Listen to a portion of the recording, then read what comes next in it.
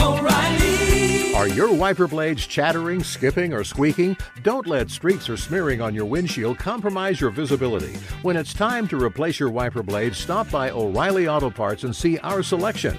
Our professional parts people will even install your new wiper blades while you wait. Stop by O'Reilly Auto Parts today. O'Reilly Auto Parts.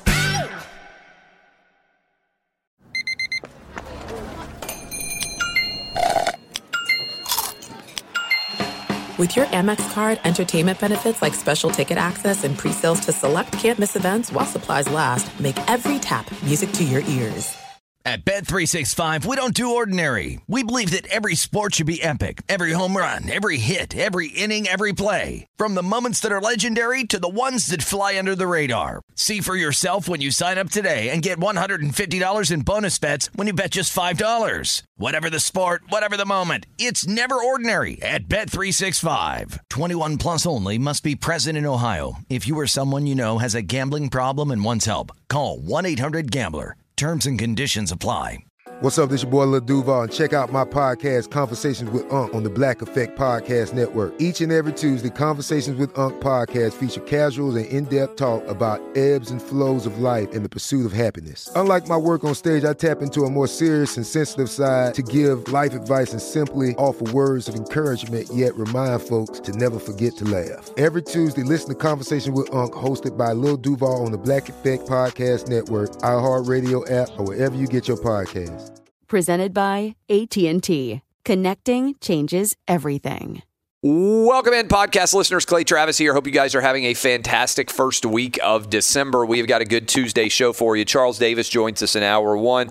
Petros Papadakis in Hour 3. We discuss the Monday Night Football big win for the Seahawks, what it means for the NFC playoff picture, as well as what in the world's going on at USC, the open college football jobs, and what we see for the college football playoff. Much to discuss, including top 5, bottom 5 in the NFL. This is the Tuesday edition of the Outkick podcast. Thanks for listening, and it begins now. Outkick the coverage with Clay Travis, live every weekday morning from 6 to 9 a.m. Eastern, 3 to 6 a.m. Pacific on Fox Sports Radio. Find your local station for Outkick the coverage at foxsportsradio.com. Or stream us live every morning on the iHeartRadio app by searching FSR. Now let's get this party started. You're listening to Fox Sports Radio. Last night, big game in the NFL. Massive game, even perhaps, as we come down the final 4 weeks of the season. This was the final game of NFL Week 13. Essentially, it was a battle to see what might happen in the wild card race, but also what might happen in the NFC West. And if you are waking up this morning and you are a Seahawks fan, things are breaking in your team's way in a major fashion, because in the space of 24 hours, essentially, we have seen the Seattle Seahawks go from the number 5 overall seed to the number 2 overall seed. And we have seen the San Francisco 49ers fall from the number 1 seed all the way down to the 5 seed. That's a massive change, and it's a function of the broken system, I believe, by which the NFL seeds its teams. Now, winning the division is the goal for every single team, but it seems like a cruel and unnecessary situation that the 49ers go from the overall home field advantage in the playoffs to losing by 3 points on the road to now falling all the way to the 5 seed, where they would be forced to go on the road against the Dallas Cowboys right now. The Cowboys have no business whatsoever as the winner of the NFC East being able to host a playoff game because they happen to win a really bad division. But that is where we are. Also, the Vikings, with the loss, managed to bring back into the playoff race potentially the Rams, who are sitting there at 7-5. Now, down the stretch, if you are a Vikings fan, you get the Lions at home on Sunday. That should be a relatively easy win. Then you have the always dangerous but perpetually choking LA Chargers the next week. You close with the Bears at your place. and also with the Packers at your place. So 3 of your final 4 games are at home. If you win 2 of those games, you probably are in pretty good shape going forward to make the playoffs. And if you win 3 of them, depending on what happens with the Packers, you potentially could contend for the division still. But let's not underrate what exactly happened here. This was seismic for both teams involved as well as for the 49ers. So where does this leave us with 4 weeks to play?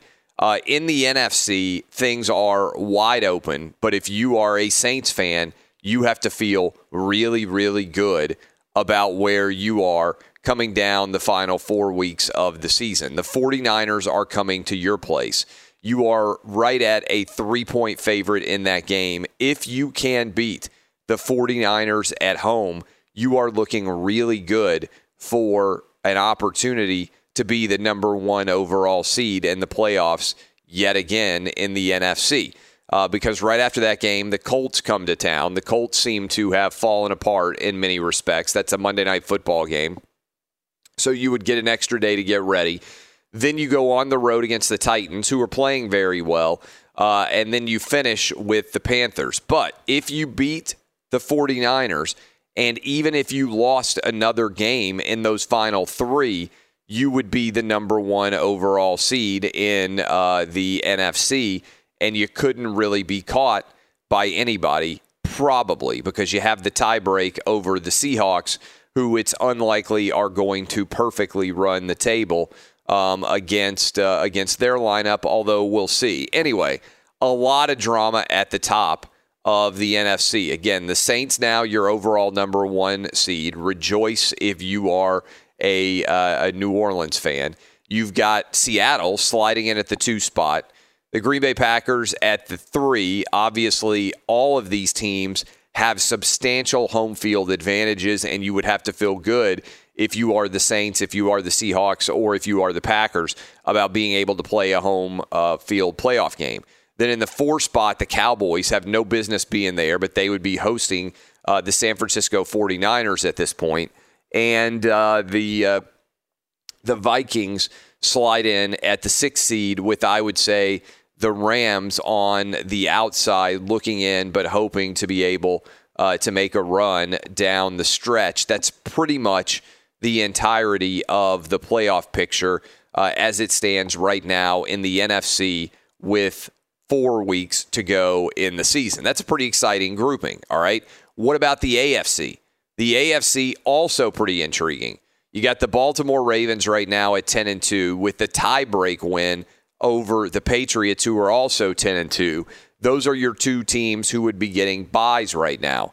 Then right on the periphery outside, the Houston Texans are your 3 seed.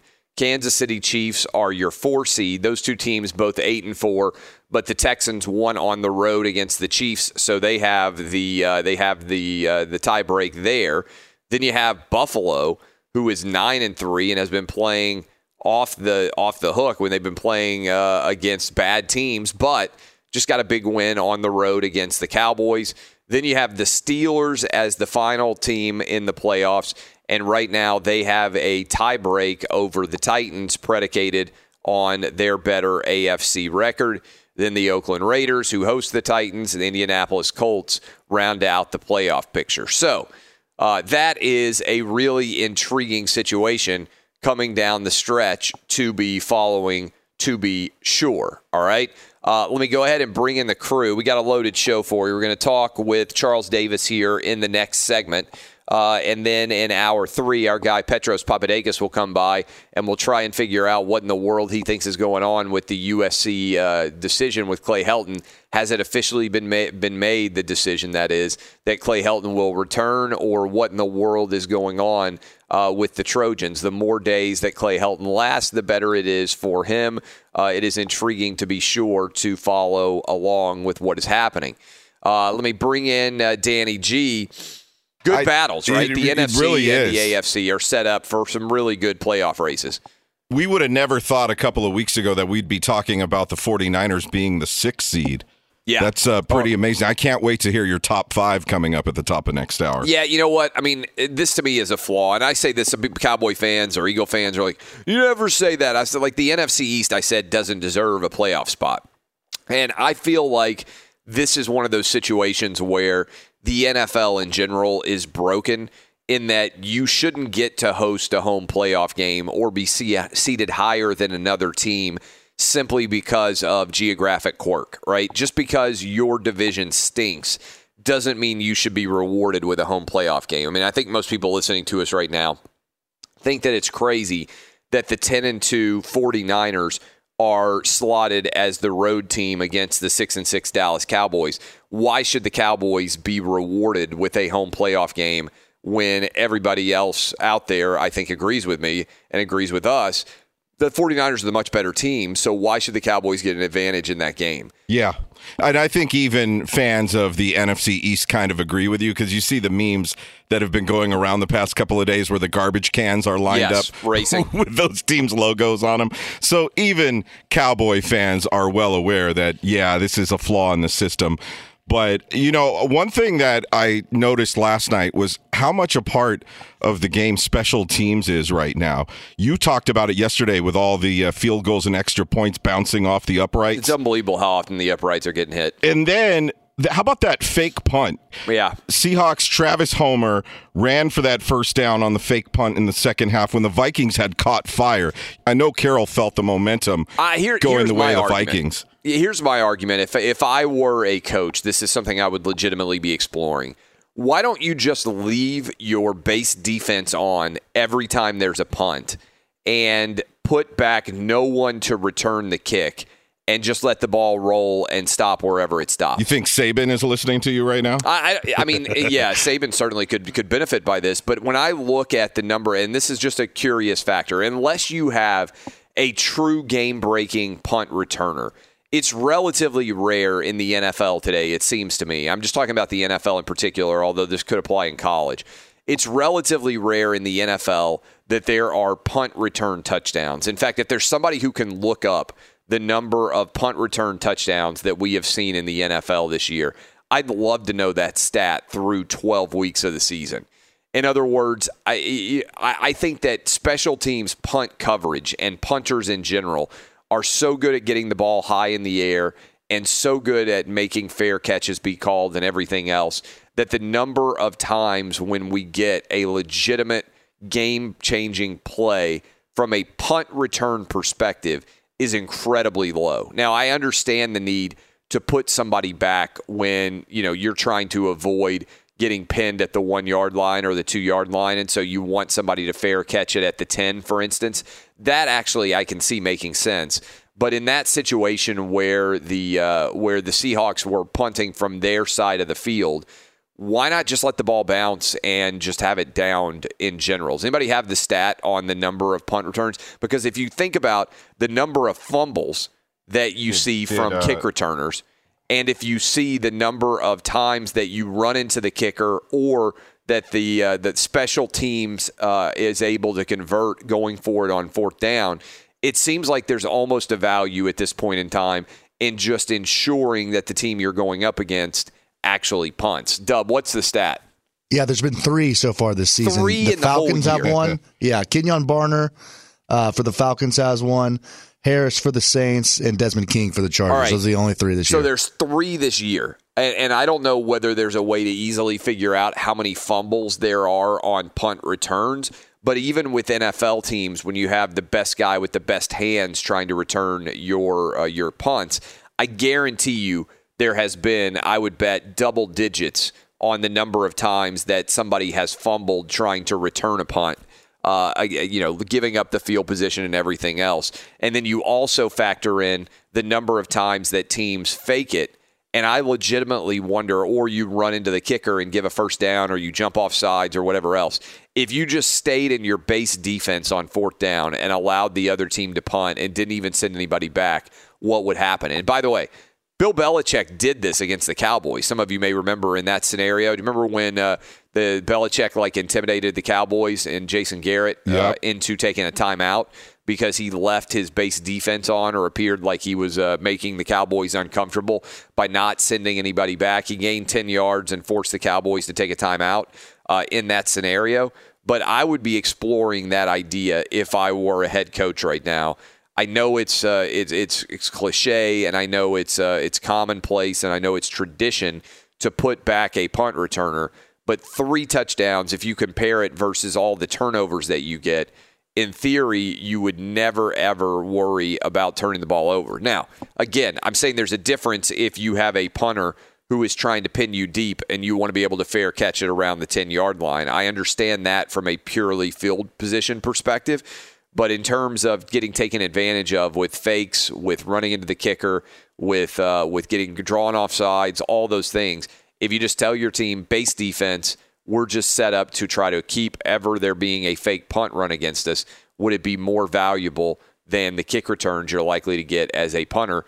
Not to mention factoring in blocks in the back and everything else. I don't think you gain that much yardage as an NFL team in these scenarios. I think it's intriguing for somebody to explore. Anybody else agree with that, Dub? Am I crazy for that idea?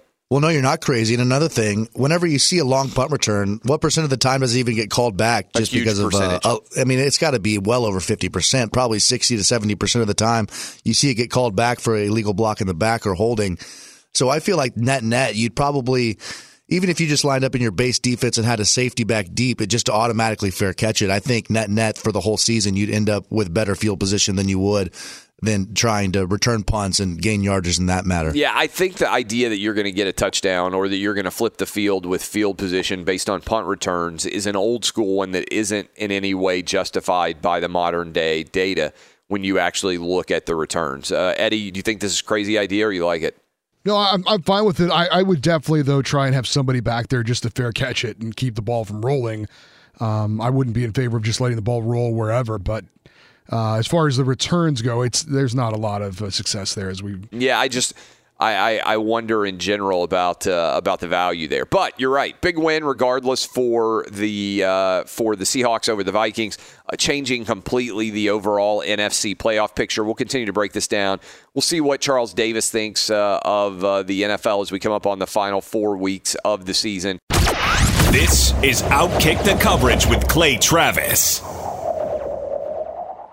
Hey, it's Jonas Knox, and you know O'Reilly Auto Parts. You know, O'Reilly, who are in the business of keeping your car on the road. O'Reilly Auto Parts offer friendly, helpful service and the parts knowledge you need for all your maintenance and repairs. They've got thousands of parts and accessories in stock, either in-store or online, so you never have to worry if you're in a jam. The team at O'Reilly Auto Parts can test your battery for free in or out of your car. If it needs to be replaced, they'll help you find the right battery for your vehicle. Need your windshield wipers replaced, a brake light fix, or a quick service? They'll help you find the right part or point you to the nearest local repair shop for help. Whether you're a car aficionado or an auto novice, you'll find the employees at O'Reilly Auto Parts are knowledgeable, helpful, and best of all, friendly. And by the way, I was just at O'Reilly not that long ago, within the last month, and guess what? Needed some help with the alternator, had some questions with the batteries. They helped me right away and did it right there in the parking lot. The professional parts people at O'Reilly Auto Parts are your one-stop shop for all things auto, do-it-yourself, and you can find what you need in-store or online. Stop by O'Reilly Auto Parts today or visit them at O'ReillyAuto.com/2pros. That's O'ReillyAuto.com/2pros. At Bet365, we don't do ordinary. We believe that every sport should be epic. Every home run, every hit, every inning, every play. From the moments that are legendary to the ones that fly under the radar. See for yourself when you sign up today and get $150 in bonus bets when you bet just $5. Whatever the sport, whatever the moment, it's never ordinary at Bet365. 21 plus only. Must be present in Ohio. If you or someone you know has a gambling problem and wants help, call 1-800-GAMBLER. Terms and conditions apply. This is it. We've got an Amex Platinum Pro on our hands, ladies and gentlemen. We haven't seen anyone relax like this before in the Centurion Lounge. Is he connecting to complimentary Wi-Fi? Oh, my. Look at that. He is. And you will not believe where he's going next. The Amex dedicated card member entrance for the win. Unbelievable. When you get travel perks with Amex Platinum, you're part of the action. That's the powerful backing of American Express. Terms apply. Learn more at americanexpress.com/withAmex. Hey, it's Jonas Knox. You've put it off long enough. It's time to replace your tires. Tire Rack has tires that will elevate your drive. Touring tires for commuter comfort, performance tires for sporty handling, all-terrain tires for on- and off-road adventure. Go to TireRack.com to get started. Not sure where to begin? Use the Tire Decision Guide to get a personalized tire recommendation. The right tires for how, what, and where you drive. Choose from the full line of Michelin tires. Shipped fast and free to a recommended installer near you, or choose the convenience of mobile tire installation. They'll bring your new tires to your home or office and install them on site. It doesn't get much easier than that. Go to TireRack.com/sports to see their Michelin test results, tire ratings, and consumer reviews. And be sure to check out all the current special offers. Great tires and a great deal. What more could you ask for? That's TireRack.com/sports. TireRack.com, the way tire buying should be. Charles Davis here momentarily at CFD22. Stat for you. A lot of people reacting to my why not just put back your base defense, never worry about getting faked against you. Here's the stats on punt coverage. There have been 1,700 punts roughly this year in the NFL. There have been 3 punt return touchdowns. That's a 0.001% chance of returning the punt for a touchdown. There have been 62 touchbacks. That's crazy in the NFL. It's almost never happens that a punter puts the ball in the end zone now. And 7 blocks, 93 fair catches, average punt return in the NFL right at 7 yards. So just wondering whether it might make sense to always leave your base defense on and not even worry about trying to set up a punt return. We bring in now Charles Davis. Charles, do those numbers surprise you? I know we'll get to the games you had in general, but we were talking about the big punt return that the Seahawks, the big punt fake that the Seahawks had last night, and also certainly the way things went down between Alabama and Auburn down the stretch. It seems like you're more likely to make a mistake by running into the kicker or jumping off sides or fumbling a punt than you are actually make a big play that changes the game in terms of a punt return. Is this a crazy idea, or do you think just basically going punt safe might be a strategy that makes a lot of sense in today's NFL? Oh, I don't think it's a crazy idea, and I feel like we're actually headed there sooner rather than later with the number of coaches that I've talked to over the last 10 years about punt return, kickoff return, things of that nature. There's one coach that's a Hall of Fame college football coach. I don't want to use his name just because we haven't spoken about it where I could say, hey, I can use your name. But he told me, and I'm going to estimate, Clay, 10 years ago, what's your strategy on punt return, gaining yardage, all those things? Because, George Allen brought it into vogue, right, with the special teams. And, it's 1/3 of the game, and now you have a whole special unit. When Gary Barnett was at the University of Colorado, guys would find envelopes. I don't know if they were engraved. I don't want to get that crazy. But there were envelopes with their names on them, I believe, in their lockers. And know what they were? Invitations to play on special teams, because it was that important to them. And if you got an invitation, that was supposed to be valued and coveted, and you would go and play hard. Obviously Frank Beamer and Beamer ball in college football. My point being, we've gone through that iteration, evolution, whatever you want to call it, where this is a big, big thing. And more recently, I'm hearing from special teams coaches, from head coaches, I just want the darn football, please. Yeah. Okay? So, and what I'm going back to that coach, and I said, what do you feel about that? And he said, let me tell you something, man. All I ever want, and I tell my return guys, I want the next snap after a punt to be taken by my offense. Yeah. And after that, I don't care about anything else. So I think that your point is well taken, Clay. I don't think it's out of form by any stretch. In fact, I think we're headed towards it more.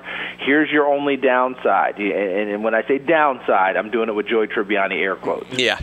Coaches like to involve players in the game plan, and more players that are involved, the better buy-in you get in practice during the week.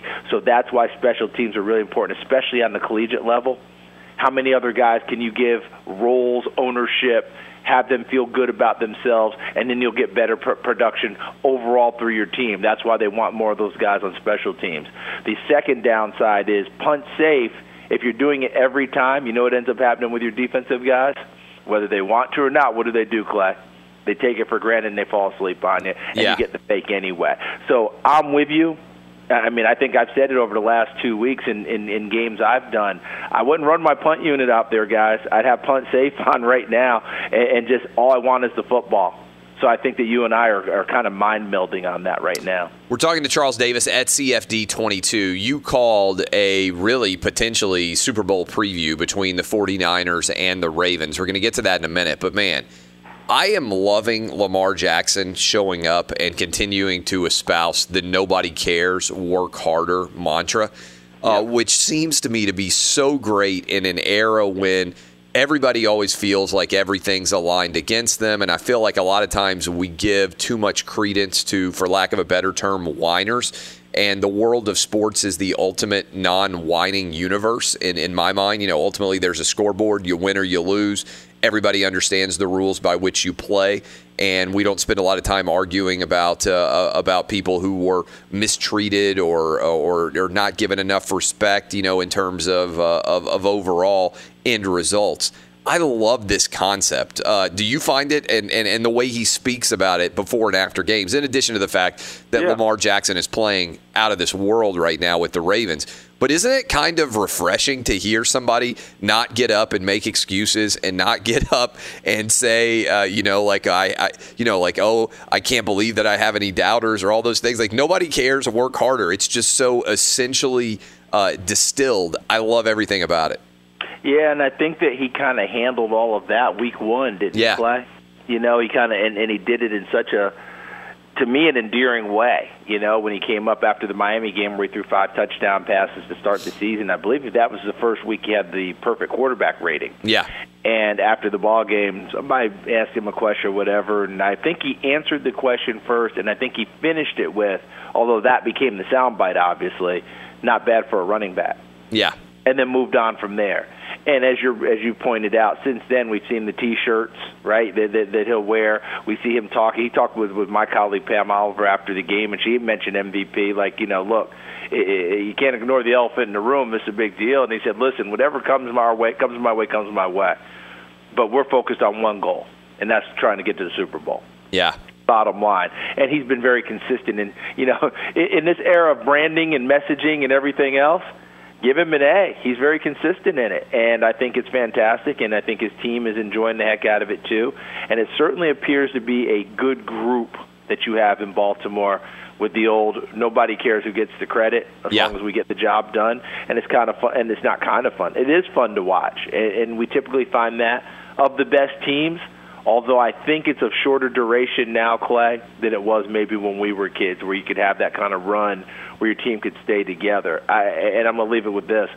The Cowboys run with Emmett and Troy and that crew, to me, is one of the more extraordinary runs that may never get the absolute credit it deserves, because you know what the attention's like in Dallas on the Cowboys. Yep. You know what it's like across the league. And I think at one point when they were in the middle of that Super Bowl run, over 20 Cowboys had some type of a show, radio, TV, the whole deal. It's amazing, yeah. How they stayed together, won championships when everyone is doing their own thing. That's one of the untold stories, I think. I think Jeff Perlman did a great job in his book. But how did they keep all that together and continue to win? Because typically that fractures a team. So do you believe that the Ravens are the best team in the NFL right now? Should they be the Super Bowl favorite? Yeah.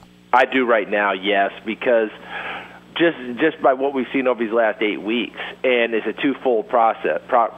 Obviously, what we're seeing now, Lamar Jackson and fueling that offense, and I've said it, and I will continue to say it, and I'll jump on the table and say it. This is a commitment from the owner, Steve Bisciotti, all the way down through the organization to Lamar Jackson and how they're going to run offense. Because most owners will not sign checks on quarterbacks running the football 15 times a game. It's just not going to happen. You get your guy hurt. I was on the plane coming home, and I was flying with some people who are involved in the NFL.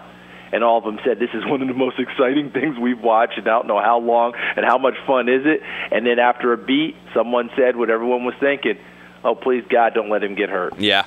Because that's all we've ever seen. The second part of it is, remember when they were getting shredded on defense during the early part of the season? They were 2-2, and they had back-to-back games where they gave over 500 total yards. Yep. That's not happening anymore.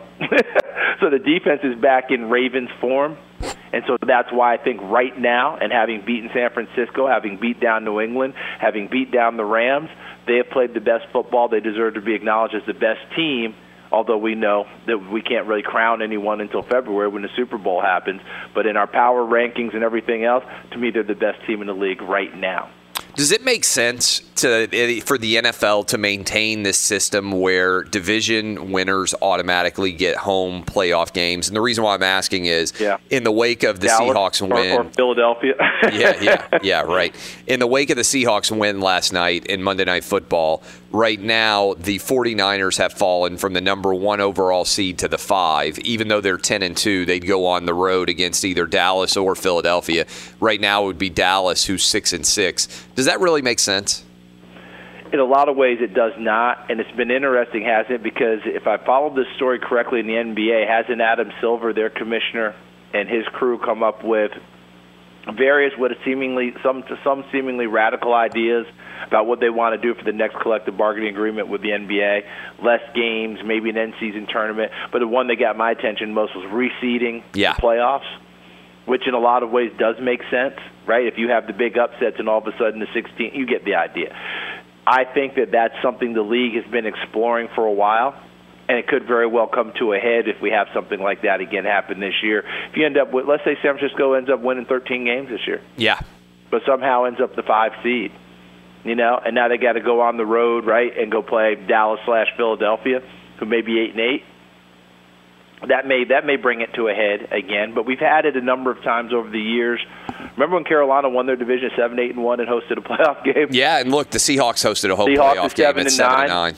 But the wild part about the Seahawks, I can't remember what happened with Carolina and theirs. I think they lost because I think Cam was out and they were on their second or third string. Yeah. Didn't Arizona or someone come in? I think that's right. I forgot who it was. Yeah. But the Seahawks one gave us the beast mode run, the first beast run. And that was New Orleans, the defending Super Bowl champions, who came limping in a sense. They were beat up. You remember that, Clay? Yeah. But they were they had won 10 or 11 games, came in, got beat by a 7-9 team, and the league kind of went, oh. Yeah. I don't know if that's good or bad, right? Because good that the division champ held up, bad that a 7-9 team got a home game, and maybe that wasn't fair. But I don't know that that's going to change, but it seems like it's definitely something to be discussed. The Tennessee Titans. You call the preseason games for the Titans, so you know this team. Ryan Tannehill has come out of nowhere, right? I mean, he is 5-1 in the last 6. They get a huge win on the road against the Colts. Is this team, in your mind, coming down the final 4 weeks of the playoffs, going to, 1, contend in the AFC South because they still have 2 games left against the Texans, 2, potentially make the playoffs? If you were sitting at the table and you had to show your cards, do you think they make it? I think that I'm going to say 1, contend definitely. Yep. 2, making it is going to be very interesting by the 2 games with Houston, of course, and I think Houston's back at a high level again. But here's why I'm bullish on their chances, Clay. Identity. This team is back to their identity. And I'm still struggling, and maybe I just missed it. How did they get away from it? Yeah. Okay? You knew what you were building. You know what kind of team you have. I do think that Derrick Henry being hurt in preseason hurt them in their identity. The second part was they were trying so hard to get Marcus Mariota right that maybe they got away from it a little bit that way too. Once they made the move to Tannehill, they said, forget all that. We got to get Henry going in the run game. Arthur Smith, the first-year play caller, finally, got locked in on that. The offensive line was intact after Lewan's suspension, and they went ahead and got back to it, and you see the results and the dividends because the defense came in top 10 to start the season, and they're playing at an even higher level now. They are back to being that team, and they're that type of team that's going to scare the heck out of you if you have any chinks in the armor in the run game. Right? If you have anything at all that's going to be a problem, here comes Tennessee, and you got an issue on your hands. So, yes, I am bullish on their chances and their opportunity because confidence is so high right now. And by the way, Tannehill, he may be 5-1. His numbers aren't blowing you away, but that's because the identity is there with the run game, and he's making better throws, better decisions, not turning the ball over, and that's helping that team as well. So I am bullish on their opportunity because I do think their confidence could not be higher now. And a confident team, Clay, as you know, is a dangerous team. We're talking to Charles Davis at CFD22. Are you buying into the argument that we've had over the last 15 or 16 years, it feels like, is, oh, the Patriot dynasty is over finally? There's always a couple of games every year where they come out and they don't play well. They're sitting at 10-2. Tom Brady and the offense, clearly the weak link of the Patriots right now. Is it fixable, or is this a more alarming loss to some degree with what happened to the Ravens and now what's happened on the road against the Texans coming down the stretch run of the season? Yeah, I'm not stupid enough to say that they are that I'm going to buy into this is the end of the whole thing because we've seen it too many times before. But I would have more concern than I've ever had if I were New England, because I don't know where you go to get guys that make it better at this point. Talk about receivers. See, right now his most dependable guy obviously is Edelman. But you and I both know that in third downs, key situations now, you're going to park two on him, right, and say, okay, you have to beat us, and then we're going to go ahead and deal with everyone else. And right now, who scares you? Does Mohamed Sanu scare you? Does Jacoby Myers scare you? Does the rookie N'Keal Harry scare you? Not at the moment. Can they get back to running it the way they did down the stretch with Sony Michel last year with Isaiah Wynn back at left tackle? Perhaps. But I saw Brady on Sunday night, and we've seen him have his moments. What great quarterback doesn't? That seemed to be extended moments Sunday night, Clay. Yeah. I mean, every time he's come to the bench, he's like, dudes. And that one time they've zeroed in on him and the lip readers got involved and the word separation came up. Yeah. Well, you didn't see people separate the rest of the game because they're not great separators at this time. That's not who these guys are. Can they all of a sudden become that?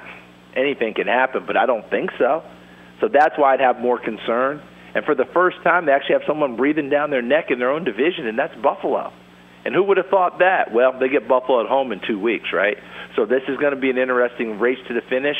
I'd still put all my eggs in the New England basket. I'm not that stupid. But let's be honest about it. We're actually seeing some vulnerability, and that hurts that defense because they can only hold up for so long without the offense giving them more help. Looks like the Vols may be coming down to Tampa or to Jacksonville in your neck of the woods. Fine by me. There you go. Fine by me. And, Clay, this is the craziest part. You know what I thought of when I went back and looked over it? Okay, obviously the Georgia State-BYU thing killed us in the beginning. The way they finished, though, right? We beat people. We talked about it all year. Finally beat people we're supposed to be beating, right? We beat Missouri. We beat South Carolina. We beat Vanderbilt. We beat Kentucky. Order restored for at least a season. Amen. Now, I gotta let you go, but order restored indeed. The Vols coming down to Florida, it looks like. Maybe going to Music City Bowl. We'll see. This is Outkick on Fox Sports Radio. This is Outkick the Coverage with Clay Travis.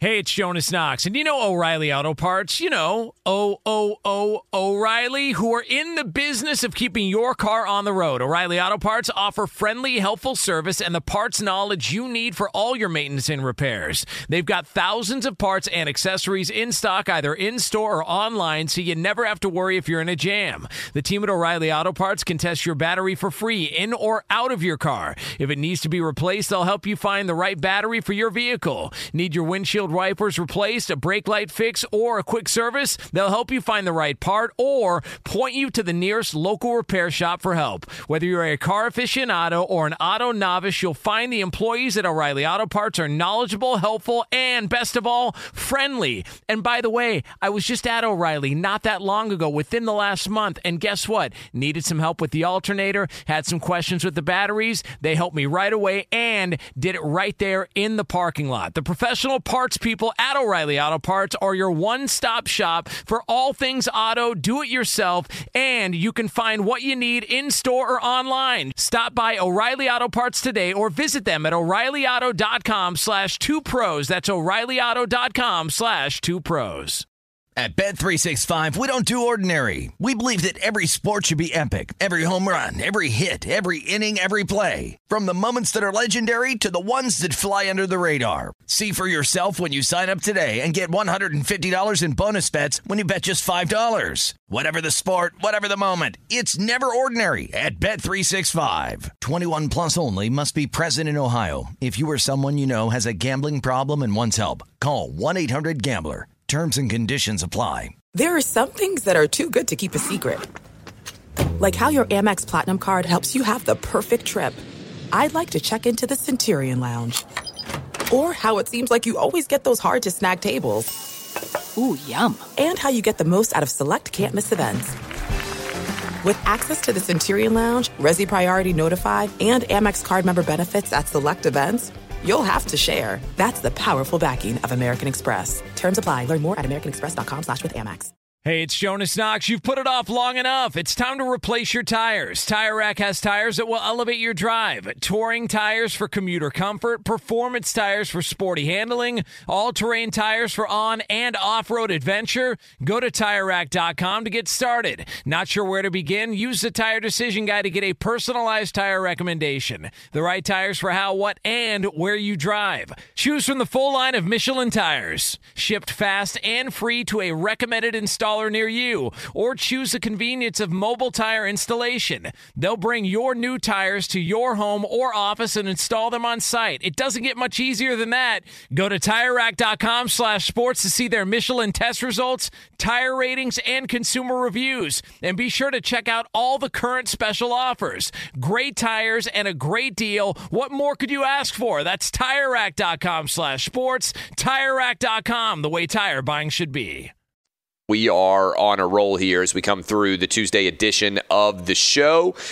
Big news that we haven't even talked about yet coming out of Jacksonville, where Nick Foles was given $22 million a year and has now been benched. Minshew mania back in full force. It's possible that that big contract that the Jags gave to Nick Foles will not be realized in any way. We'll see how Gardner Minshew does for the final 4 games of the year. But Nick Foles came back from his injury, was not good against the against the Colts, where the Jags got blown out.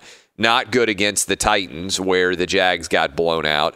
And not good in the first half against the Tampa Bay Buccaneers, where the Jags got blown out. And now it's in a kind of an intriguing position for Jacksonville to be in a division where everybody else is at 500 or better. The Jags sitting at 4-8. Is Gardner Minshew really going to be the future of this franchise? It appears the answer may well be yes. 6th round pick has now been handed the reins of the team. Will be intriguing to see how they do down the stretch run of the season. But Nick Foles may be yet another big money spend for the Jags on a quarterback that doesn't pan out.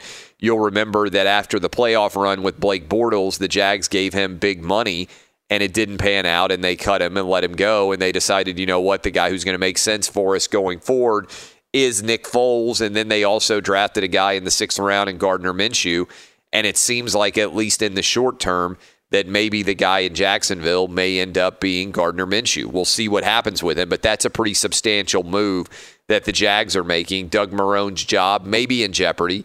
Tom Coughlin overall, things not working out with Jacksonville, and so they break the glass and say, you know what, maybe the future of this franchise is not Nick Foles, who now is looking like a flash-in-the-pan guy. Could come in as the backup with the Eagles and look phenomenal. And when he's actually given the reins to his own team, he isn't the guy. So we'll see. He's made a lot of money. Obviously, he's coming off of a clavicle injury. I'm sure there will be a battle in the offseason. But in the meantime, he has been benched. And the question is it going to make sense going forward for Nick Foles to be the guy or not? It doesn't necessarily appear so. Now, from a salary cap perspective, if Foles is released before June 1st, he would be owed $33.8 million. If he's released after June 1st, he would be owed $21 million. and maybe they could trade him. Maybe there's interest in some way in 2020 in moving him to another team if the Jags really are convinced that Gardner Minshew is their guy for the future. But that is a story worth following, given how much money the Jags have now spent already on Nick Foles. That looks like money that will not be recouped in any way. All right, when we come back to start off hour 2, I'll dive into the top 5, bottom 5. We got a new number 1 team in our NFL power rankings in the week of NFL Week 13 being done. We'll also talk about many of these open jobs in college football.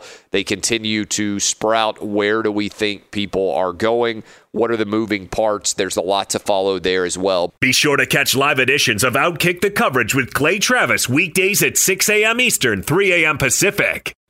Big game last night.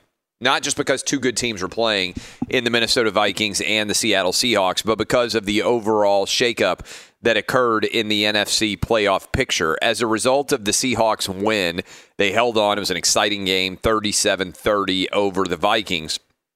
Then our number 1, 2, and 5 teams changed in the playoff as a result. And so the San Francisco 49ers, who entered the day as the number 1 overall team in the NFC, fell all the way to the 5 seed. The New Orleans Saints moved up to number 1 overall, and then they hold the tiebreak over the Seahawks, who are now your number 2 seed. So if the season ended today in the NFC, the two teams that got the byes would be the Saints and the Seahawks. They are number 1 and number 2. And the San Francisco 49ers fell all the way to 5, meaning that they would go on the road against the NFC East team, which is the Dallas Cowboys, even though the 49ers are 4 games better at 10-2 than the 6-6 Dallas Cowboys. That is the way that your playoffs would be set up right now as a result of the final game of Week 13. The Seahawks win over the 49ers. Well, every Tuesday in hour 2 during the NFL season, as we now come down the stretch run with 4 games remaining for every single team, we give you the top 5 and the bottom 5 in the NFL in the Outkick Power Rankings, and it's now time for those Power Rankings. They begin now. And there is the melodious tones in the background. I will start with the list of happiness, the list of joy, the list of excitement. That is the top 5 teams in the NFL right now. And we have a new number 1. We have a new number 1. He doesn't care. He just works harder. Lamar Jackson and the Baltimore Ravens. I have to say it this week. I don't understand how you could have any other team number 1 in the power rankings than the Ravens right now.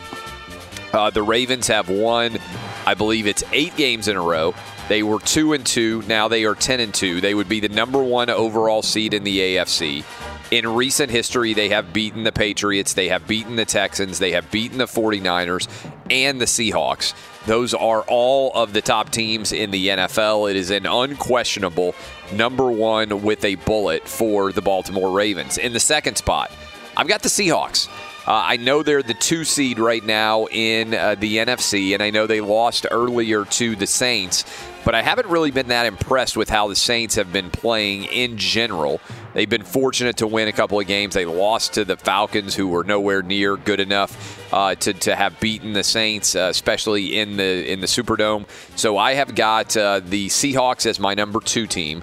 Then I've got the 49ers as the 3. They could have easily beaten the Ravens, in which case they would be 11-1 and still be the number 1 overall team on my list.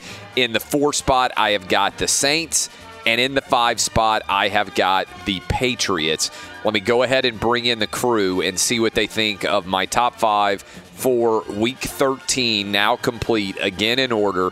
Ravens, Seahawks, 49ers, Saints, and Patriots. And if you're wondering why I've got the Seahawks above the 49ers, for instance, well, it's the head-to-head. If you're wondering why I've got them above the Saints, it's the fact that they've played better down the stretch. I still have the Patriots in there, even though they just lost to the Texans, because the Texans are 8-4, and the Patriots at 10-2 have been the superior team overall throughout the season, even though the Texans got the win head-to-head as recently as Sunday night. What say you, Danny G, about my top 5? Wow, what a difference a week makes. Clay is coming around. Last week you were taking bonuses away from us. because we dared to have the Ravens number one. I had the Ravens. What did I have the Ravens last week? Last week I had them number 3. Yeah. And the 49ers and the Patriots both lost. The Ravens beat my number 1 team, which were the 49ers. I adjust every week based on what I see on the field, and right now the Ravens are the best team. You know, I think 1 through 4, we might all agree. I have the same exact 1 through 4. 5 is where there's going to be a little bit of arguing and some debate, I think. 5, I was trying to decide between the Patriots and the Chiefs. Head-to-head right now. Which they do this weekend. Yes. I think the Chiefs, because they're getting healthy and their defense is coming together, I think they're going to sneak past the Patriots in this matchup coming up. You think they're going to win in Foxborough this weekend? I do. So I'm going to put the Chiefs 5, Patriots 6, and then I have the Texans, Bills, and Packers right on the outside. It could happen. It's interesting to think about if you're a Patriots fan. If you lost to the Chiefs, then there's a possibility that if the Bills pulled off the upset over the Ravens, that as a Patriot fan, you could end up falling all the way to the wild card and be the 6 seed or the 5 seed, depending on how things shake out and which teams end up in the playoff picture here. This is potentially an ominous time for the Patriots. Now, typically in these situations, they respond and they win and they reinforce their dominance. But this game against the Chiefs is going to be a really intriguing one to watch. But I can see that argument. So even though the Chiefs are 8-4, you got them above the Patriots, and you're dropping the Patriots out of your top 5. Yep. All right. Well, what say you, Dub? I'm with Danny G. I dropped the Patriots as well. I got Ravens 1, 49ers 2, Saints 3, Chiefs 4, and the Seahawks coming in at 5. Why in the world do you hate the Seahawks? They're 9-1 in one-possession games. They played a lot of close games, there's no doubt. I mean, there's a lot of coin flip games that are 50-50, and I'm sorry. I'll put them in my top 5, but I mean, I almost think the Vikings are still better. They lost Dalvin Cook last night, no Adam Thielen. They lost their left tackle as well, and it still came down to the wire in Seattle. But I'll put them at 5 for now. But I wouldn't be surprised if the Rams beat them this weekend. Eddie Garcia, what do you think? Second week in a row, you and I are exactly the same. I knew. I mean, again, the great minds, the brilliance. We were just melding here. I agree completely. Or you're both a week behind. You are 100% in agreement with your top 5. What about Roberto? Roberto, you were out. Are you back healthy? Yeah, I'm ready to go. Were you sick? Yes, I was. Was your kid sick? Yes. Did you get it from the kid?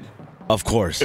It is tough. I mean, I feel like at this point, and she likes to sleep in the bed, so yeah, she sleeps in the bed with you guys. Yeah. So and this is your first kid, right? Yeah. First one you know about, anyway. Yeah.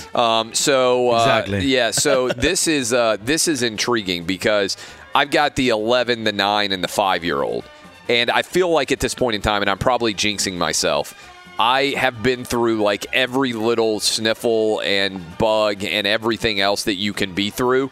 And my immune system right now is about as strong as it can possibly be. Sort of like elementary school teachers. They don't get sick as often after they've been in elementary school for a while because every little illness that could come through, their immune system is ready for.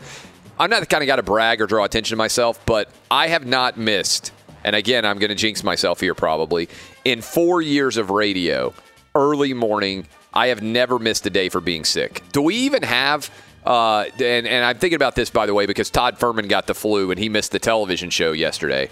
I haven't missed the television show for being sick either. What is the plan if suddenly I am throwing up in the middle of the night? Do we have a plan in the event that I'm sick? Yeah, I'm supposed to wake Jason Martin up. And just make him drive in no matter what? Yeah, he has to drive to the Nashville Jason Martin studio. Is always sick. Every time I'm on Twitter, he's like, I've got a little bit of a sniffle. My voice isn't right. So there's almost 100% chance that if you wake him up, he's going to be sick. Maybe. But that's the strategy now. The backup to the backup is I would play Animal Thunderdomes all morning. Yeah. But I mean, in all honesty, what is the plan? Like if I suddenly in the middle of the night wake up and I'm throwing up, you're supposed to call Jason Martin and he's supposed to come in? Jason Martin is obviously our fill-in for you. Yeah. When you're out. So he would be number 1. Or the Danny G, Dub, and Roberto show. Yeah, would you guys host the entire show? Oh, that would be fun. That'd be cool. Oh, thanks for leaving me out, Roberto. And Eddie. Yeah. Eddie, Roberto. Sorry, Eddie. So, because this is 4 years, and I don't even know that we've ever had to execute the fire drill.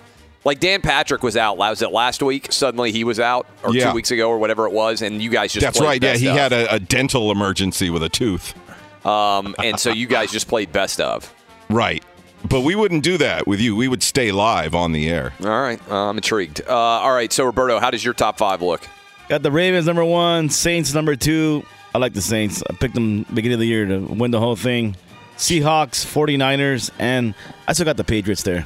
So you have the same 5, just in a little bit of a different order. Yeah, exactly. All right, so pretty much agreement, except Dub hates the Seahawks. And you got the Cowboys there, Dub?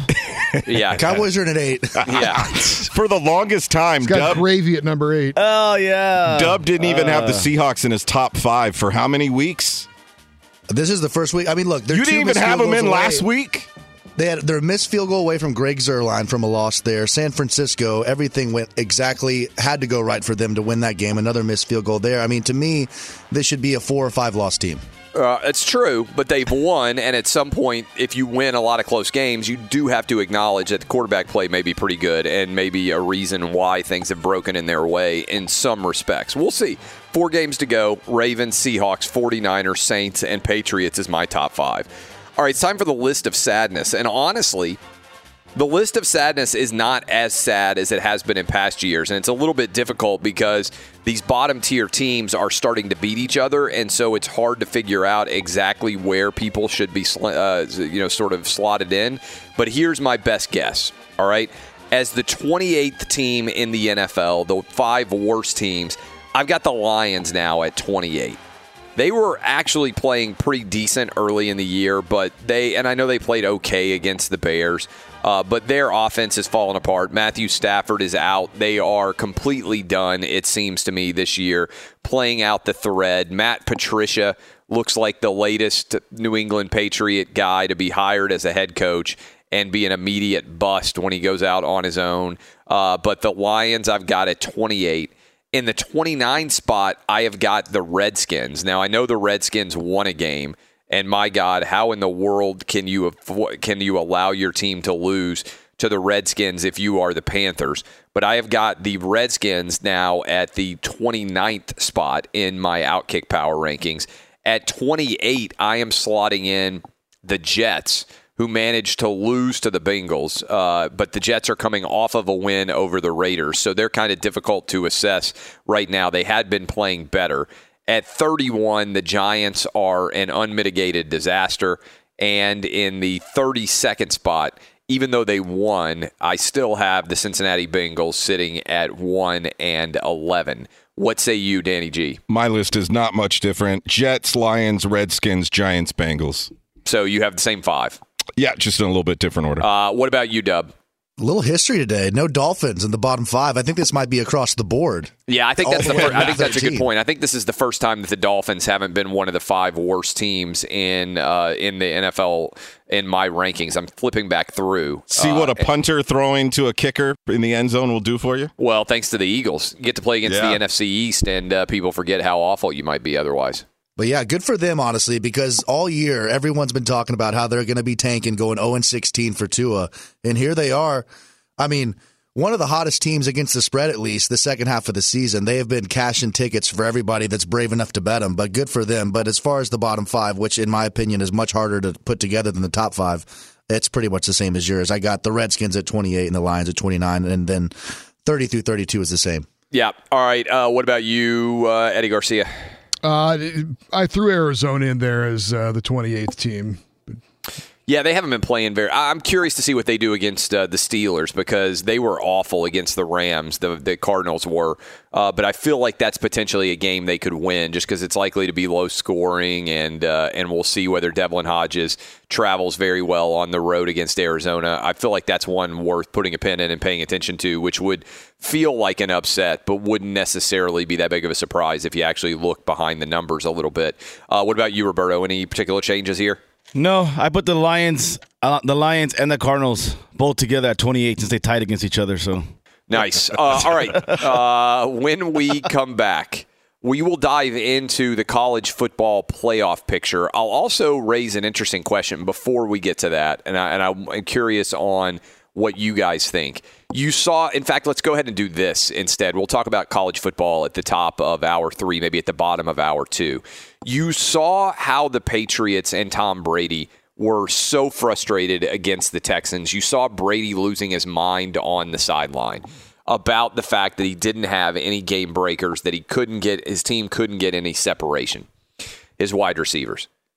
Is it crazy to break the glass if you are the New England Patriots and go sign Antonio Brown as a Hail Mary for the final 4 weeks of the season in the hope that by the time you get to the postseason, he could be rounding into form, even with all of the outstanding issues he has legally, even with the NFL investigation ongoing? Would you sign Antonio Brown if you are Bill Belichick, if you are Robert Kraft, if you are Tom Brady, and all three of you sit around and debate this issue? To me, the answer is yes. We'll debate it when we come back. This is Outkick the Coverage with Clay Travis.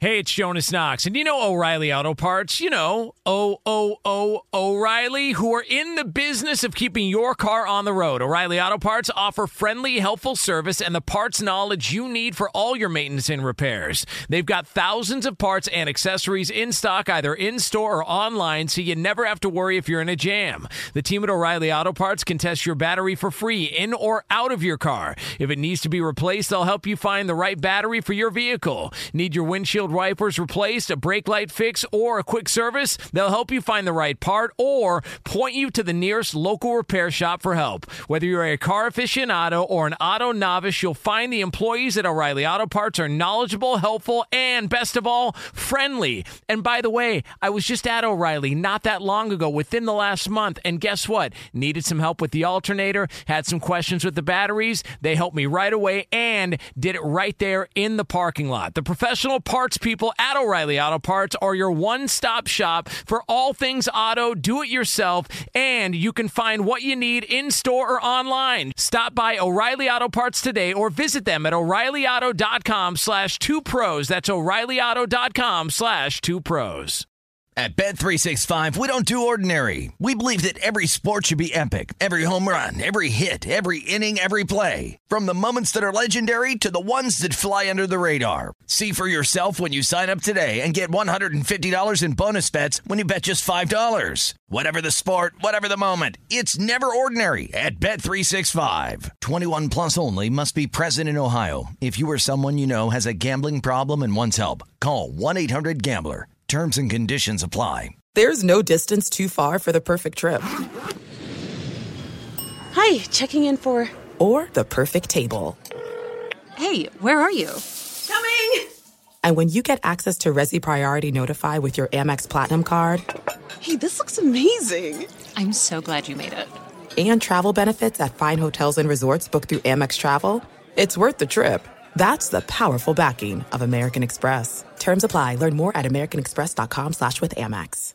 Hey, it's Jonas Knox. You've put it off long enough. It's time to replace your tires. Tire Rack has tires that will elevate your drive. Touring tires for commuter comfort, performance tires for sporty handling, all-terrain tires for on- and off-road adventure. Go to TireRack.com to get started. Not sure where to begin? Use the Tire Decision Guide to get a personalized tire recommendation. The right tires for how, what, and where you drive. Choose from the full line of BF Goodrich tires, shipped fast and free to a recommended installer near you, or choose the convenience of mobile tire installation. They'll bring your new tires to your home or office and install them on site. It doesn't get much easier than that. Go to TireRack.com/sports to see their BF Goodrich test results, tire ratings, and consumer reviews. And be sure to check out all the current special offers. Great tires and a great deal. What more could you ask for? That's TireRack.com/sports. TireRack.com, the way tire buying should be.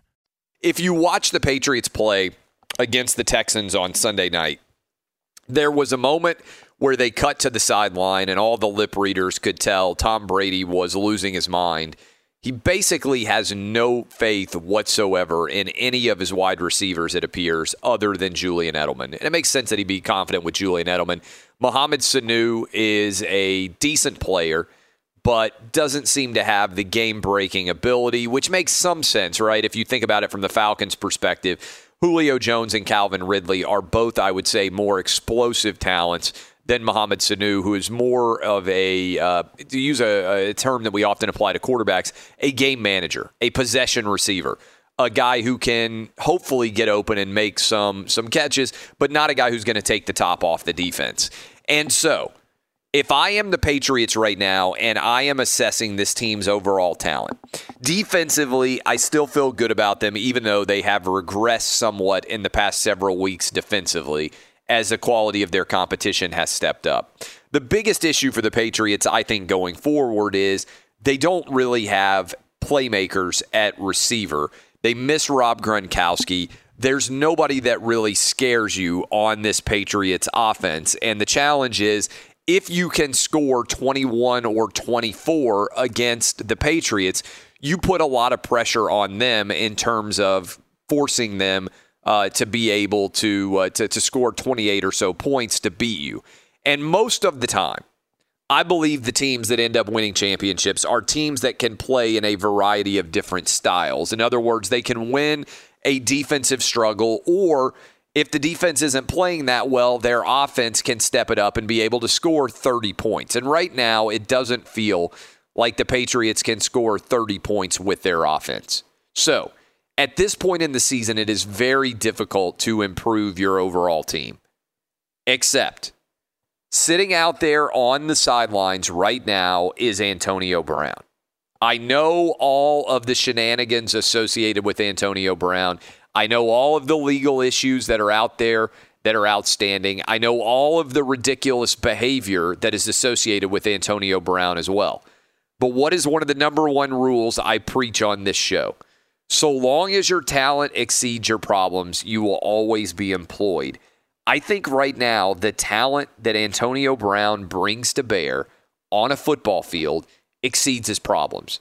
If you could get Antonio Brown in a room with Tom Brady, Bill Belichick, and Robert Kraft, the brain trust of the Patriots, the owner, the coach, and the quarterback, and you could get Antonio Brown to swear that he would not post anything on social media for the remainder of the season, if you could insist upon him not doing anything on his phone, not responding to anybody, not sending any DMs, not in any way being active on social media. Delete these apps off your phone, Antonio. Just focus on playing wide receiver. Would you sign him for the stretch run of this season, given how desperate the Patriots look on the offensive side of the ball? My answer is yes. And I think this is a calculated risk that doesn't really hurt the Patriots if they take it. Now, I know that Robert Kraft might be angry over the things that Antonio Brown has tweeted and Instagrammed. That's why Antonio Brown apologized. I know that there are the outstanding issues, and there's the possibility that he could face discipline from the NFL going forward. Who knows what exactly has happened with the NFL investigations. But I'm looking at this purely from the perspective of, would Antonio Brown make the Patriots a more difficult team to defend and potentially be a playmaker that could be a difference maker for the Patriots in the postseason? I think the answer is yes. I would sign him to play for the rest of this season as a break-the-glass, desperate move that the Patriots need to make in order to contend for a Super Bowl. Would you make that decision as well, Danny G? I'm not so sure. Last segment, I said what a difference a week makes, what a difference 15 weeks makes. You go back to preseason, you were the one saying, kick this guy out of the league. He's certifiably nuts. Let me say this. I think that you have to consider all the circumstances. With the Raiders, my argument was the Raiders are not close, and I think you would agree at this point. But the Raiders are not close to being a Super Bowl contending team. No, but I could make the argument that Derek Carr's biggest problem going on right now is his wide receivers also have no separation. I understand, but to me, there's a difference between if you believe that your team is close enough to being able to contend for a championship, you are willing to take risks that maybe you wouldn't if you say, like, okay, what's the best case scenario? Our team makes the playoffs, right? But we don't have the horses to be able to make a run. I'm not willing to mortgage the future for a team that isn't good enough to win a championship. But I think everybody out there would acknowledge that the Patriots do have at the high ceiling the ability to win a championship. And I just look around. I mean, certainly I would say the same thing about Rob Gronkowski. Look, I would have loved if he would have come out of retirement and come back to play for the Patriots because he's a difference maker down the stretch. Now, that's not viable now. So you look around and say, okay, what moves can we make to make our team better? And more importantly, what moves can we make to make our team better and also potentially allow us to contend and or win a championship? This, to me, is pretty much the only one that you could make. I understand your argument. What I don't think is possible is for Antonio Brown to stay on the path you're talking about. Yeah, look, and here's the thing. How's he going to stay off? Path. He's not going to stay off of social media. That's the condition. He's not going to be like the rest of us. He's not going to be like you and I. He is his own person. I understand and so that, but no matter what they tell him, he doesn't have bargaining power right now. So if he wants he does. In his mind, he does. No, well, then he's an idiot. Well, I think we've established that. Yeah, well, I mean, I think he makes bad choices. But to me, if you sit down with him and say, look, the conditions for your employment with us down the stretch run of this season are you can't get on Instagram, you can't get on Twitter, you can't post at all. If we see you doing that, we will cut you. We don't want any videos from inside the locker room. You're obligated to talk to the media for a couple of minutes every day. You say nothing. This is about rehabilitating your career, proving that you still have the talent to play at a high level in the NFL, and more importantly, that you can be a good teammate. We are going to try and make a Super Bowl run here. We believe you can be an important contributor for that, but here are the conditions under which we will allow you to play. And if he can't fulfill those, I'll let him go. And by the way, if the NFL comes out and says, hey, he's suspended, okay, fine, go ahead and cut him. Like, there's no obligation to keep him under contract going forward. I think this is potentially a good move. So your answer is no, you wouldn't touch him.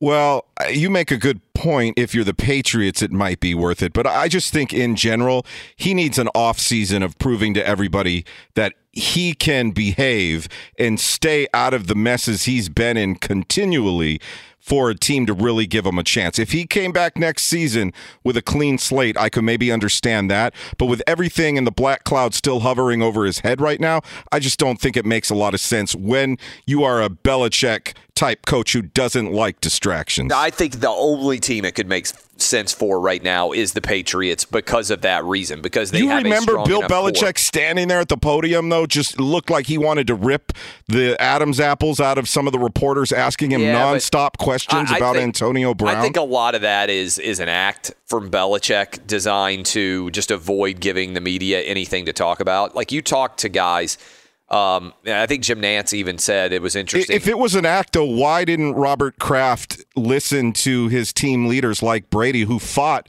for Antonio Brown to stay on the team? Well, I think because of the issues that Robert Kraft is facing in his own legal jeopardy, but also because of the fact that Antonio Brown didn't behave. I mean, I think if he hadn't reached out to that woman and tried to threaten her and told his guys to start, researching her history and everything else and sent the text messages to her, I think he might still be employed by the Patriots. I think that was their rock bottom moment with him. We can't continue because the fire and the attention and the heat just got too pronounced there. And I think it's been dialed back to a large extent. And the other thing is, you got to just deal with it. One of the things that I would give advice to executives in general is, if you believe in a choice, do it and deal with the fact that people are going to be mad at you for 24 hours on Twitter and then it all goes away. Right? I mean, this is where you need somebody with some testicular fortitude. If you want to make a decision, then you can't be concerned about what social media is going to say about it. First of all, social media isn't real, right? I mean, it feels real, but it isn't an accurate reflection of the real world. It's a large collection of people who are a tiny minority of the overall population who are perpetually angry about things. And so if you allow the way that social media responds to influence or dictate your decision-making, then you are often leading yourself astray. And I would say this about the NFL. I would say this about the NBA. I would say this about people in positions of power in general. You're way too reactive to what people say on social media. Doing nothing is often the best possible response. You've got this whole cottage industry of people that you employ who are needing to justify their employment by saying, oh, every time somebody gets mad about something, you better respond to this. When the reality is people are always mad about things. And if you just wait 24 hours, almost every story disappears. If you just wait. So the Patriots would get crushed for 24 hours for signing Antonio Brown, and then everybody would forget about it. And the question would be, how's he going to play? Dub, do you agree with this, or you think it's crazy?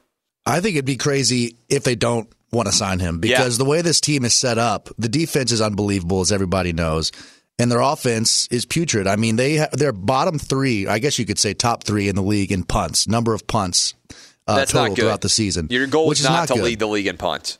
Exactly, and what they don't have, what they lack, is a threat downfield, and Antonio Brown would automatically bring you that. Him coupled with Edelman, I think, would automatically become one of the top 3 or 4 duos at wide receiver in the league. Plus Mohamed Sanu, who would then fit in even better, I think, because it would open up the middle of the field with him to have a guy like Antonio Brown who could take the top off of defense. Exactly, and that opens James White coming out of the backfield. I mean, it would totally change their offense, and usually, other than quarterback, I don't think a player affects a team that much in terms of how good they would be. But if Adam Schefter or Jay Glazer tweeted out in the next 15 minutes that the Patriots signed Antonio Brown, I think we would all have to redo our top 5 teams, and I think the Patriots would be 1 or 2 in all of our lists. Yeah, and look, it might take him several weeks to hit stride, but what he would be doing if you signed him right now is by the time you got to the postseason, and the Patriots, barring a complete and total collapse, are going to be in the postseason, by the time you got to the postseason, you would be set and ready to roll with him going forward, and he could be a tremendous difference maker. So I think it's a risk, certainly, but is the reward for the risk more substantial than the risk? Worst case scenario, you cut him again, and he isn't a good teammate, and he doesn't fulfill the terms of his agreement with you to come back and play football.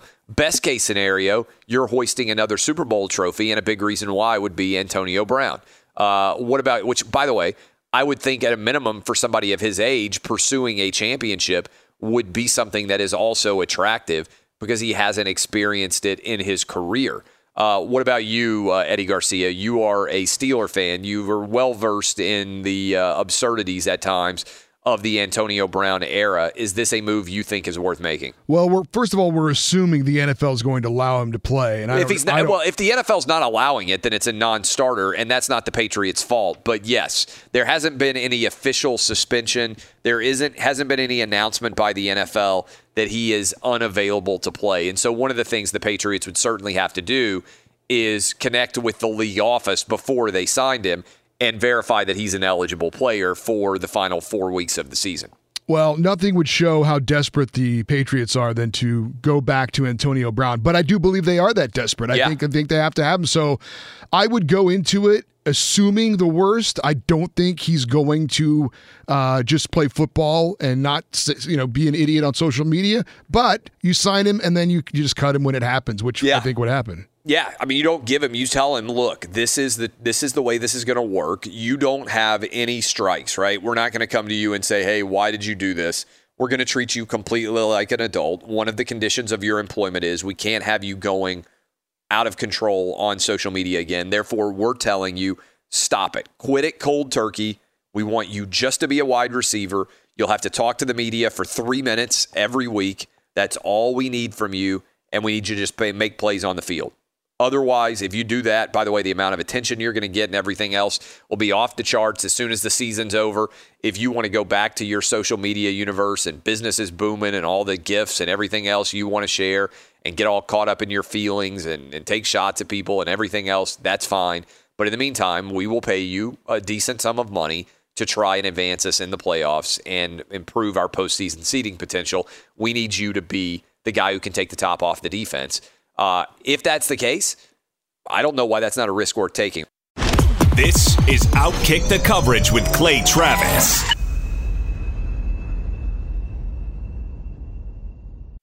Hey, it's Jonas Knox, and you know O'Reilly Auto Parts. You know, O'Reilly, who are in the business of keeping your car on the road. O'Reilly Auto Parts offer friendly, helpful service and the parts knowledge you need for all your maintenance and repairs. They've got thousands of parts and accessories in stock, either in-store or online, so you never have to worry if you're in a jam. The team at O'Reilly Auto Parts can test your battery for free in or out of your car. If it needs to be replaced, they'll help you find the right battery for your vehicle. Need your windshield windshield wipers replaced, a brake light fix, or a quick service, they'll help you find the right part or point you to the nearest local repair shop for help. Whether you're a car aficionado or an auto novice, you'll find the employees at O'Reilly Auto Parts are knowledgeable, helpful, and best of all, friendly. And by the way, I was just at O'Reilly not that long ago, within the last month, and guess what? Needed some help with the alternator, had some questions with the batteries. They helped me right away and did it right there in the parking lot. The professional parts people at O'Reilly Auto Parts are your one-stop shop for all things auto, do-it-yourself, and you can find what you need in-store or online. Stop by O'Reilly Auto Parts today or visit them at O'ReillyAuto.com/2pros. That's O'ReillyAuto.com/2pros. At Bet365, we don't do ordinary. We believe that every sport should be epic. Every home run, every hit, every inning, every play. From the moments that are legendary to the ones that fly under the radar. See for yourself when you sign up today and get $150 in bonus bets when you bet just $5. Whatever the sport, whatever the moment, it's never ordinary at Bet365. 21 plus only. Must be present in Ohio. If you or someone you know has a gambling problem and wants help, call 1-800-GAMBLER. Terms and conditions apply. There's no distance too far for the perfect trip. Hi, checking in for... Or the perfect table. Hey, where are you? Coming! And when you get access to Resi Priority Notify with your Amex Platinum card... Hey, this looks amazing. I'm so glad you made it. And travel benefits at fine hotels and resorts booked through Amex Travel, it's worth the trip. That's the powerful backing of American Express. Terms apply. Learn more at americanexpress.com/withAmex. Hey, it's Jonas Knox. You've put it off long enough. It's time to replace your tires. Tire Rack has tires that will elevate your drive. Touring tires for commuter comfort, performance tires for sporty handling, all-terrain tires for on- and off-road adventure. Go to TireRack.com to get started. Not sure where to begin? Use the Tire Decision Guide to get a personalized tire recommendation. The right tires for how, what, and where you drive. Choose from the full line of Continental tires. Shipped fast and free to a recommended installer near you. Or choose the convenience of mobile tire installation. They'll bring your new tires to your home or office and install them on site. It doesn't get much easier than that. Go to TireRack.com/sports to see their Continental test results, tire ratings, and consumer reviews. And be sure to check out all the current special offers. Great tires and a great deal. What more could you ask for? That's TireRack.com/sports. TireRack.com, the way tire buying should be. We got a lot of fun so far in the show. In the next hour here coming up in a few minutes, we're going to be joined by Petros Papadakis. We'll talk about this USC coaching opening. But this Washington decision by Chris Petersen is a pretty big one that came out of nowhere. First of all, right now, you can barely even check the news because there's so many people trying to spread legitimately fake news about coaching searches, and there's so much enthusiasm and paranoia and excitement and also just pure anarchy surrounding every college football coaching season that it's hard to even keep tabs on everything by and large. But I do think this is a wild story, and I think it speaks to the degree to which college coaching in particular is totally overwhelming, by which I mean with the recruiting process and everything else, it's almost impossible to have a life and be a college football coach.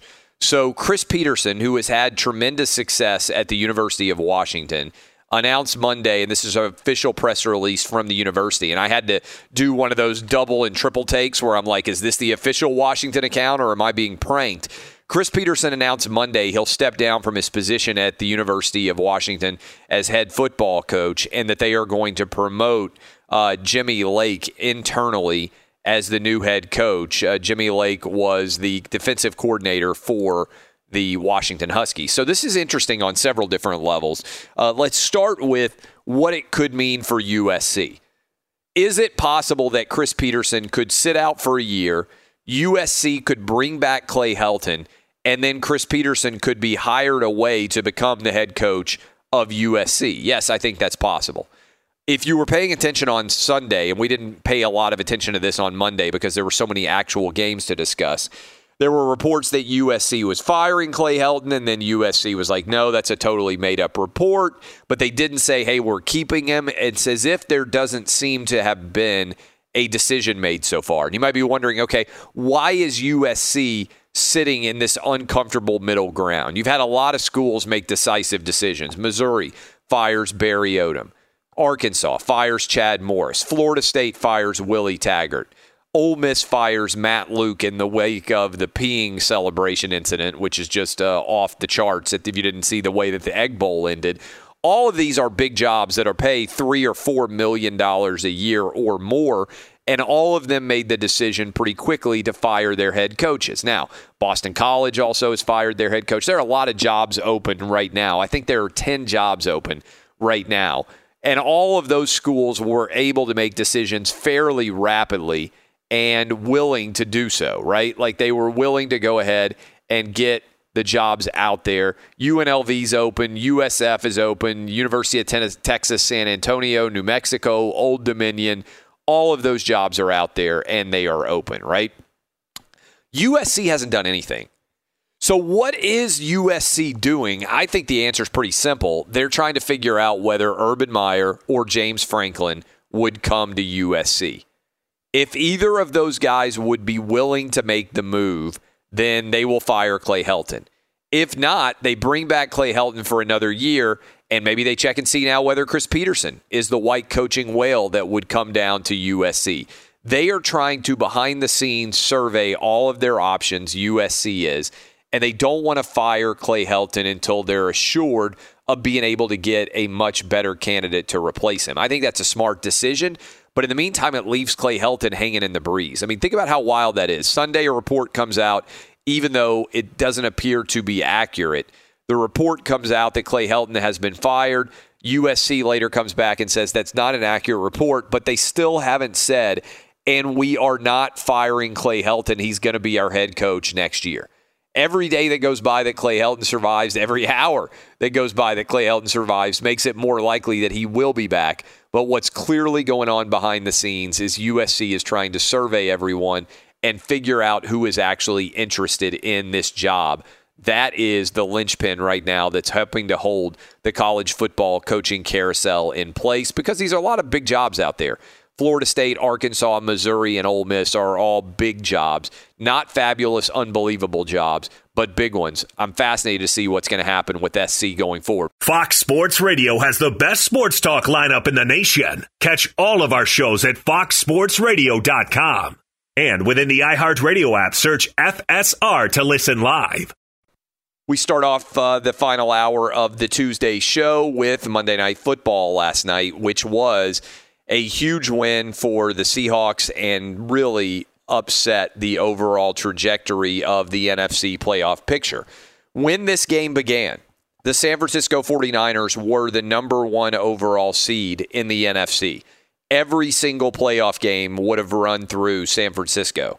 By the time this game was over, the 49ers had fallen all the way to the 5 seed in the NFC playoffs as a result of the ridiculous quirk of NFL scheduling and postseason, which is if you win your division, you host a home playoff game, even if that division, I'm looking at you, NFC East, is absolute and complete crap. So as a result of the Seahawks' big win over the Vikings, the Seahawks are now your number 2 overall seed in the NFC. The Saints are number 1. The Saints didn't even play, and they moved up all the way to the number 1 seed. The 49ers on the road against the Saints. Massive game coming up this weekend. But your Saints are your number 1 seed. Your number 2 seed now are the Seattle Seahawks, who moved from the 5 to the 2. Your 3 seed is the Green Bay Packers. Your 4 seed are the woeful 6-6 Dallas Cowboys. The San Francisco 49ers fall all the way to the 5 seed in the NFC. Even though they're 10-2, they would be on the road if the season ended today against the 6-6 Dallas Cowboys. And the 6 seed, which now is within hailing distance of the St. Louis/LA Rams. At some point, I will stop doing that, is the Minnesota Vikings. So the Vikings, with injuries to Dalvin Cook, with injuries to their left tackle, with Adam Thielen still not playing, had a chance to win this game last night. Got the ball back with about 3 minutes to go.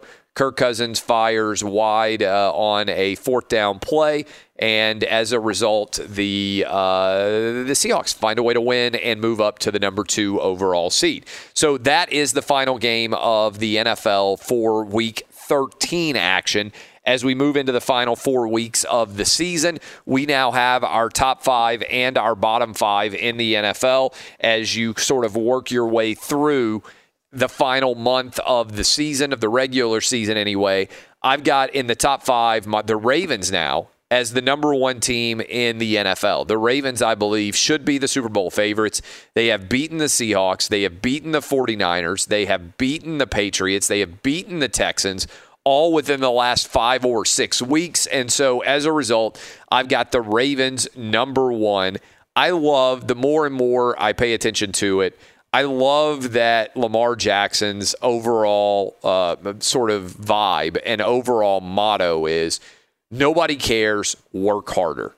Oh, I just absolutely love that he is rocking that shirt. Nobody cares, work harder. It's everything that is the opposite of the social media millennial generation.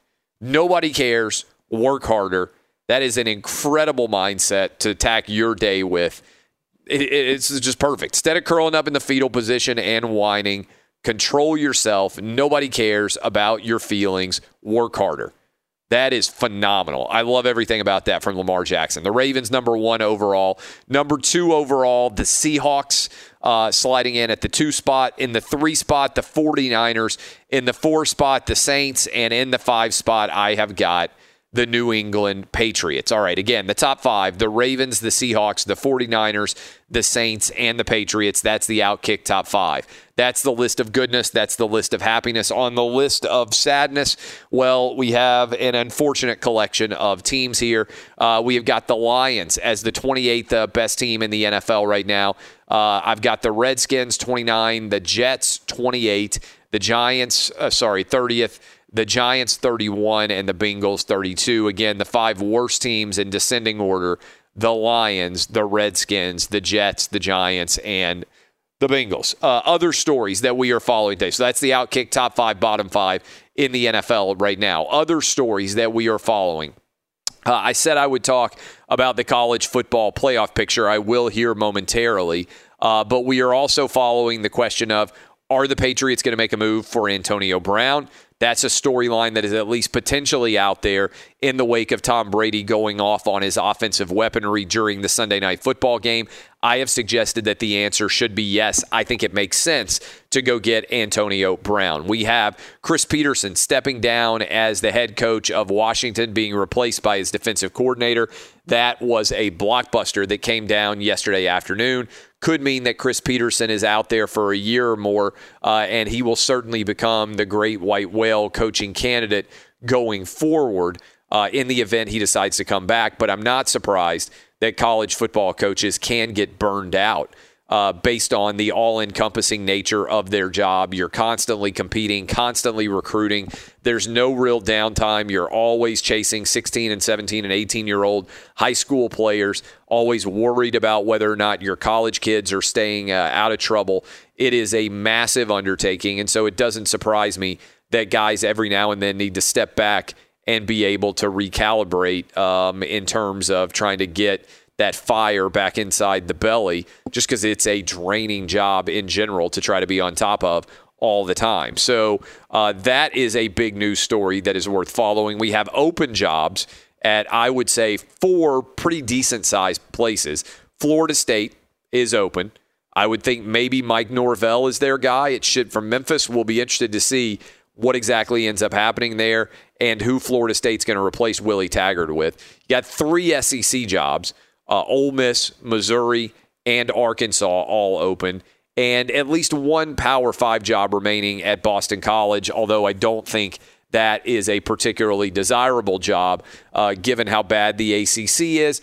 Maybe somebody with Northeast connections that could make a lot of sense for. Rutgers is evidently going to announce Greg Schiano. I look forward to all of the national media being furious about the mob that got Greg Schiano a job. I think the only school in America that would hire Greg Schiano is Rutgers, so he ended up at the only place he could get a head job. I think that is going to be announced a little bit later today. And he's going to get $25 million, I think, guaranteed. A lot of people, and I think this is a big topic in general that we could probably get into when football season is over, but I think Rutgers is the most disastrous decision for college football expansion, college basketball expansion, college expansion in general that was made. Rutgers being in the Big Ten makes zero sense. In a brand perspective, it was a decision that was made based on the crumbling cable and television satellite industry. There's no way Rutgers would have ever been added to the Big Ten but for the crumbling cable and satellite bundle.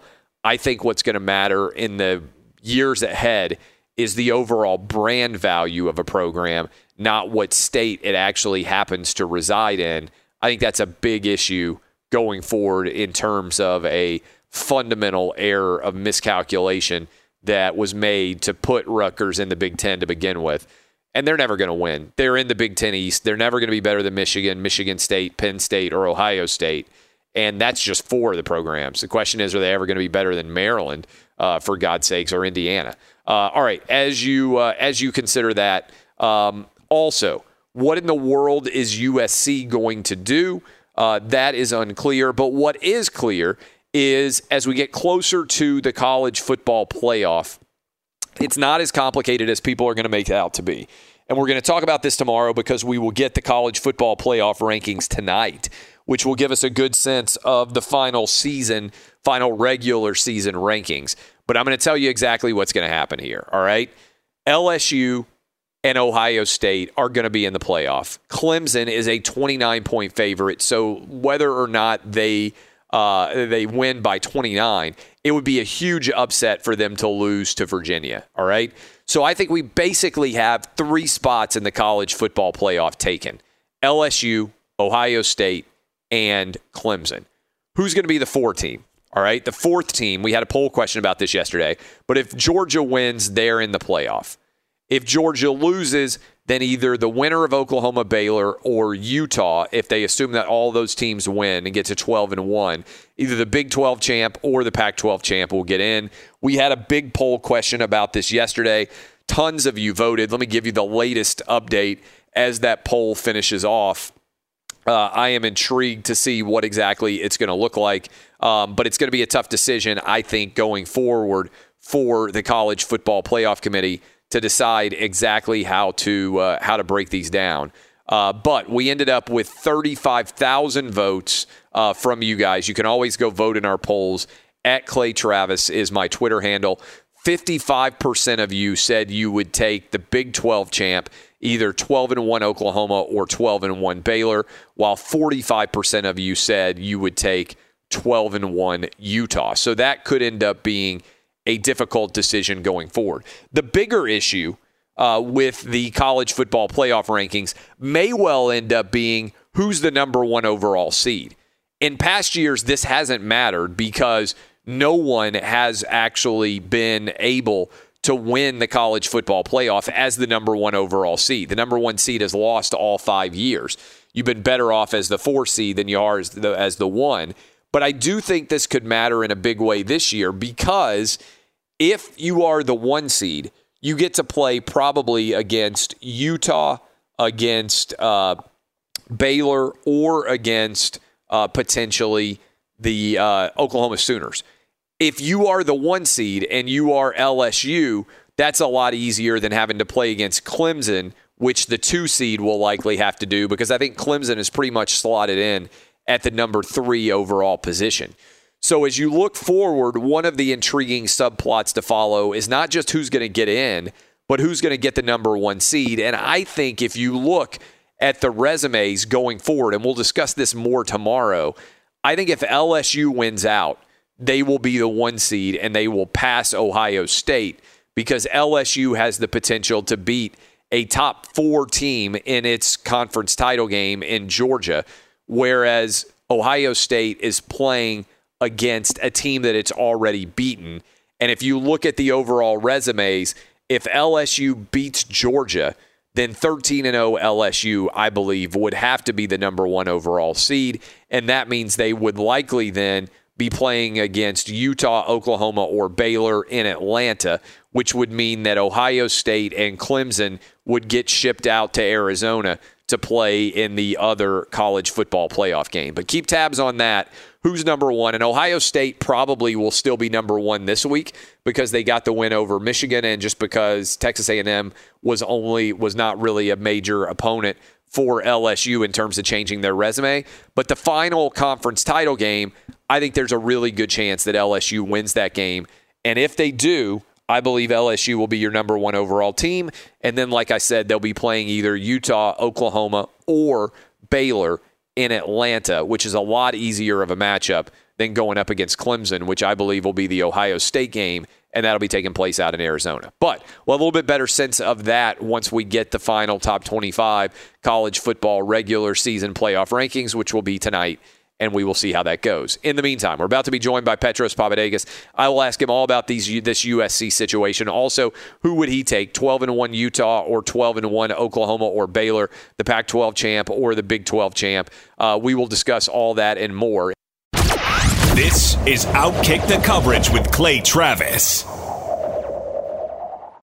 Hey, it's Jonas Knox, and you know O'Reilly Auto Parts. You know, O'Reilly, who are in the business of keeping your car on the road. O'Reilly Auto Parts offer friendly, helpful service and the parts knowledge you need for all your maintenance and repairs. They've got thousands of parts and accessories in stock, either in-store or online, so you never have to worry if you're in a jam. The team at O'Reilly Auto Parts can test your battery for free in or out of your car. If it needs to be replaced, they'll help you find the right battery for your vehicle. Need your windshield wipers replaced, a brake light fix, or a quick service? They'll help you find the right part or point you to the nearest local repair shop for help. Whether you're a car aficionado or an auto novice, you'll find the employees at O'Reilly Auto Parts are knowledgeable, helpful, and best of all, friendly. And by the way, I was just at O'Reilly not that long ago, within the last month, and guess what? Needed some help with the alternator, had some questions with the batteries. They helped me right away and did it right there in the parking lot. The professional parts people at O'Reilly Auto Parts are your one-stop shop for all things auto, do-it-yourself,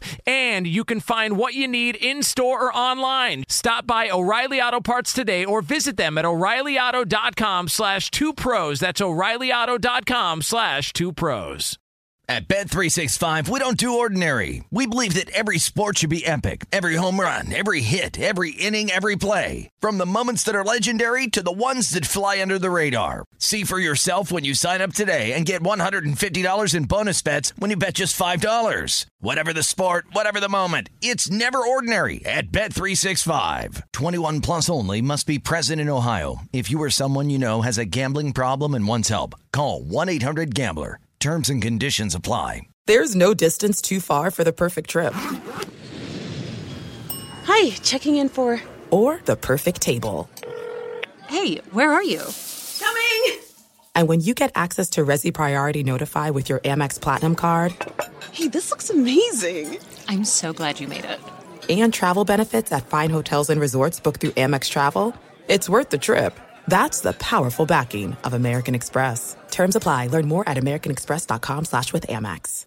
Hey, it's Jonas Knox. You've put it off long enough. It's time to replace your tires. Tire Rack has tires that will elevate your drive. Touring tires for commuter comfort, performance tires for sporty handling, all-terrain tires for on- and off-road adventure. Go to TireRack.com to get started. Not sure where to begin? Use the Tire Decision Guide to get a personalized tire recommendation. The right tires for how, what, and where you drive. Choose from the full line of Kumho tires. Shipped fast and free to a recommended installer installer near you, or choose the convenience of mobile tire installation. They'll bring your new tires to your home or office and install them on site. It doesn't get much easier than that. Go to TireRack.com/sports to see their Kumho test results, tire ratings, and consumer reviews. And be sure to check out all the current special offers. Great tires and a great deal. What more could you ask for? That's TireRack.com/sports. TireRack.com, the way tire buying should be. That's Taylor Swift for Christmas for Petros Papadakis, my present to him. All right, P. You can listen to Petros Papadakis, AM 570 LA Sports. You can follow him on Twitter at the Old P. What in the world's going on at SC? Do you have any idea? No. Yeah, I mean, that's a good pregnant pause. But so Sunday, the news comes out, according to somebody on some site, that he's going to be fired. Everybody immediately. Wait, no. Not just somebody on some site, a Sports Illustrated writer. Is he a Sports Illustrated writer? Yes, a guy named Adam Maya, who writes for Sports Illustrated. Sports Illustrated writer. That's a respected publication. Rag. Yes. Yes. Adam Maya shot his shot and say Clay Helton is expected to be fired. Then all the people that live in the Manhattan Beach area in Southern California who are connected to USC and in the media, which is also the same area, more or less, where Clay Helton lives and the USC Director of Sports Information, started to say, well, he hasn't been fired. Well, they didn't say that he was going to be kept. That's right. And no one has gone on record and said anything. It's just a bunch of source stuff saying, well, he hasn't been fired. But that doesn't say he's not going to be fired. Have you ever seen a story? Like, I can't remember. It's one thing if the story comes out and people say, hey, this guy's going to be fired, and then the school comes back and says, no, you guys are idiots, effectively. This guy's going to be our coach. It started a media food fight, Clay, within Sports Illustrated, because Pat Forty, who also works for Sports Illustrated, he combated it and said it wasn't true and attacked their own writer. And I don't even think he called that writer. He just probably called his USC quote-unquote source. Bruce Feldman, our guy, probably called the same source. And then you have Pete Thamel, who used to work for Sports Illustrated, who probably called the same person. I don't think their source knows anything. I don't think the president of the university, Carol Folt, or the new athletic director, Mike Bone, has told anybody anything. Now, that being said, maybe they're trying to lock up a hire, and maybe they have a home run ready, and they're waiting. But in the meantime, Clay Helton's driving around Los Angeles taking photo ops with recruits to make it look like he's doing stuff, and everybody's sitting here spinning their wheels. There's a December 18th signing day. This isn't like 1997 when Mike Garrett chased John Robinson around for like 2.5 weeks and finally fired him on his answering machine. That was when I was on the team. So it's very odd, but I think only the university president and the athletic director actually know what they're going to do. But this, speaking of pregnant pauses, Clay, this long, weird wait is not doing anybody any favors about quelling the rumors of USC ending their dysfunction. They don't seem to have ended their dysfunction just because they hired a new AD. And I think you hit on it. What has to be happening here probably is a lot of back-channel conversations, maybe with Urban Meyer, maybe with James Franklin. I don't know who else you think might be a top-of-the-line candidate. Matt Rule, Matt Campbell. Yeah. Matt Rule and Matt Campbell. Are you willing to come take this job? And if so, what would the dollar figures look like? And if they can get a private behind-the-scenes deal worked out, then Clay Helton is on the chopping block. If not, then they're going to trot out and say, oh, we intended to keep Clay Helton all along. Does that seem like a rough approximation of what's going on right now? Yeah, except for that last part. This whole we're going to keep him, like if they were going to keep Clay Helton, they needed to say that on Sunday. Yeah. If they were going to keep Clay Helton, they needed to say it. Yes. It is wild when the story comes out, hey, they're firing Clay Helton, and USC is upset, not that the report is that they're firing Clay Helton, but all they can do is say, oh, the report's inaccurate, and basically we haven't made a decision yet. So the report could end up being accurate before all is said and done. Yeah, it doesn't seem like USC is able to control their own information. Yes. Despite having a new athletic director. And I wish it wasn't par for the course, but dysfunction in USC have been like peanut butter and jelly, especially for the last 12 years. So this is nothing new, but I thought that they'd be able to handle it in a lot more precise manner.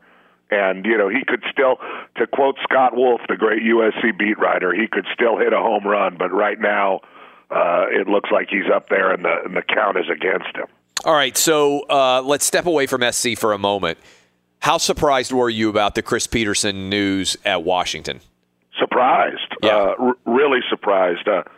Some people that know Chris a little better are not. I've gotten to know Chris Peterson a little bit and really have a lot of respect for him. He's nothing like the person that comes across in the major college football media. Yeah. At least not in my experience, and I've sat down and eaten with him a couple times. I mean, I'm not friends with him or anything, but yeah, I really like Chris Peterson, and I think he just wanted out. There's all these people that are texting me like, of course now he's coming to USC, and it's like, as if all these people are just puzzle pieces that you move around the country. And maybe some of them are, but Chris Peterson's not, and I think he's just going to take a university job and live with his family, and maybe he'll be back after he recharges. Do we underrate that in general as how all-encompassing being a head football coach is in college? Even if you're a really successful one like Chris Peterson, it's just so incredibly draining that a lot of guys just need a break. Yeah, what happens is the NFL guys are different, right? Yeah. Because it's a job like you're there from 9 to 5, and obviously it's a very encompassing job and people work their ass off, but you're not responsible for the players in the same kind Let me give you an example of that, by the way. This is a good one. So I was down out of town at Rosemary Beach in Florida for which is a Gulf Coast area, for Thanksgiving. Sean Payton is obviously the head coach of the New Orleans Saints.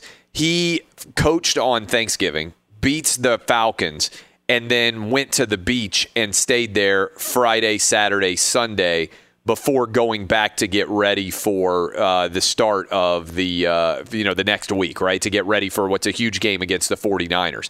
But he could dial out during the football season even, and he's probably a little bit different because he's been there a lot longer. I imagine most coaches wouldn't do this. But he could go away with his family for a few days after winning that week and kind of dial out. And your point on the NFL versus college is a good one because, yes, the season itself is a grind and it's overwhelming. But once you get outside of that, it's not like you got to recruit guys to come, be a part of your program. It's not like you're constantly texting 16 and 17-year-olds. It's not like that grind of double different signing days and everything else. The competition is a different style competition. It's much more regulated. You can go away on a vacation and not feel like you're giving up your life. Yeah, that's a big part of it. The other part of it, which always struck me when I got to know some more head coaches, is you're not only responsible for the 85 scholarship guys and all your walk-ons, but look at the Urban Meyer situation. I mean, You're responsible for all your assistants, everything that they do, most everybody that works in the athletic department, all the people that work up in the office, all the young ladies, all that stuff comes under your jurisdiction. And if somebody does something, you get a call at 4 a.m. Right. If somebody's dad does something, you get a call at 4 a.m. So it does wear these guys out. Will Peterson coach at a big-time program again? I have no idea, but I have a lot of respect for him. And Bruce Feldman said it best. I think this is why Jimmy Lake, who's a very respected coach, the DC at Washington, never took any of these other jobs that he's been offered over the years. He was waiting for this one. I'm sure Chris Peterson told him that he wasn't going to be long for it. And they move forward with a very, very reputable coach who still keeps that great defensive mentality. So I think they'll be okay up in Washington. Okay, big question that a lot of people are already debating. College football playoff. If Georgia wins and beats LSU, I don't think it's that complicated because it doesn't look like Clemson's going to lose. I think Ohio State and LSU are basically in. So that would be your playoff 4. We could argue about how exactly the seeding should go, but that's, not necessarily that much drama. Let's say LSU wins, finishes off 13-0. Ohio State and Clemson both win, too, as they're favored to do. And you got 3 13-0 teams. I think they would be slotted 1 LSU, 2 Ohio State, 3 Clemson. Maybe you disagree. I think most people will probably end up in that boat once they actually look at all the resumes. But who deserves to go in the 4 spot? Let's say that Utah beats Oregon, finishes 12-1. And obviously we know either Oklahoma or Baylor is going to finish 12-1. You got a Pac-12 champ, you got a Big 12 champ. Who gets in? Really tough call, right? Yeah. Because I really like both teams' resumes.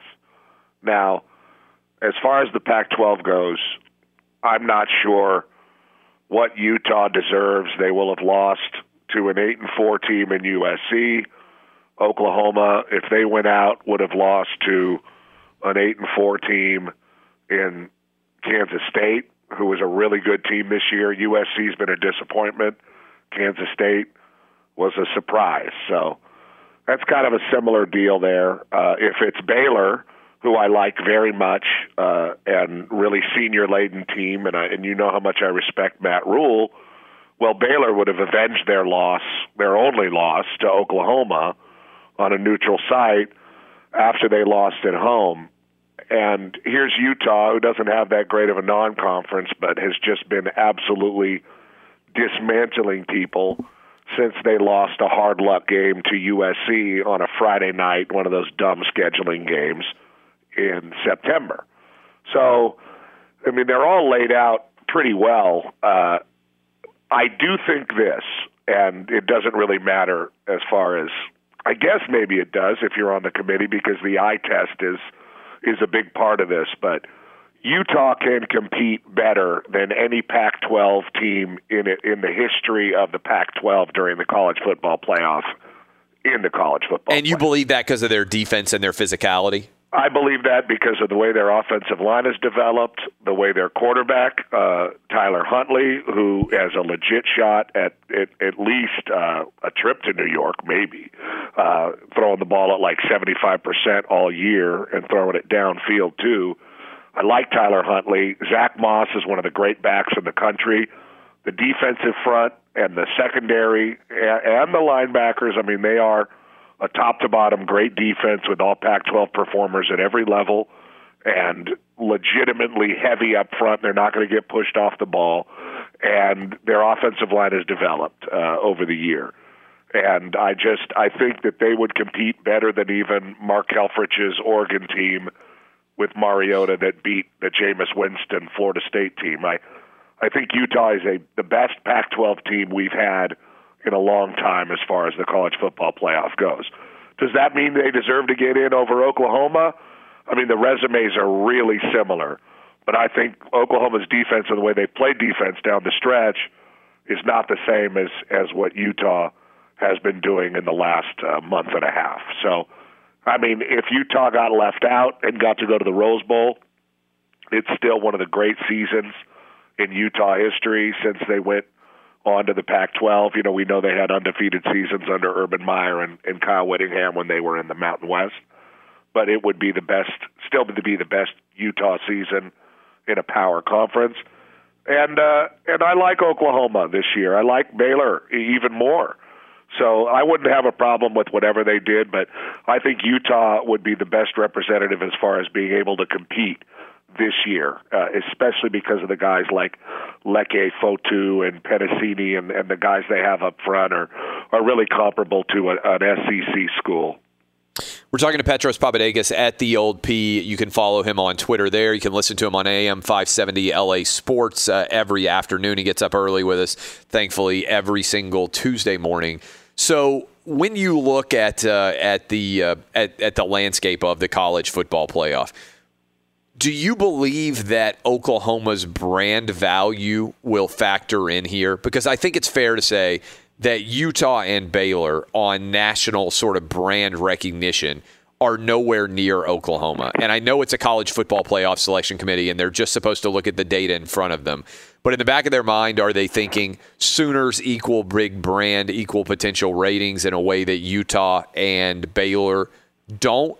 Or do you think I'm being like maybe a bit obtuse here, and that's not going to factor in ultimately to the decision that's made? Well, I have no idea what their conversations are like. Yeah. What does Condoleezza Rice say? I don't know. What does the AD at Oregon say? I mean, who used to work at Nike. I don't know what any of these people say in these rooms. Does Oklahoma have a more legendary college football brand that they absolutely know how to celebrate in a very classy way? It's always been my opinion, and even after I went to Norman, it was reinforced. I think Oklahoma's an awesome program, and they do a great job kind of celebrating who they are without being super annoying. I love the Utah program. They're unique in their own way, and they're tucked up there in the Wasatch Mountains in Salt Lake City, but it's very different. And we all know what Matt Rule's been able to do at Baylor, which is wildly impressive. It's going to get him an NFL job or a big-time college football job if he wants it. I don't think they're supposed to factor in the blue blood nature of it. Right.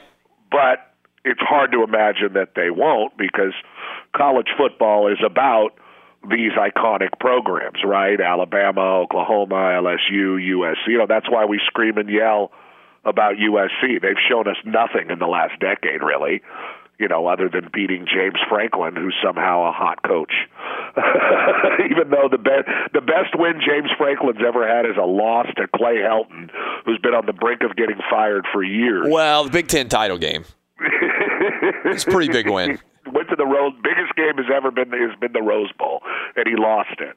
So, I mean, I'm not saying James Franklin's not a better coach than Clay Helton. Yeah, he sure is.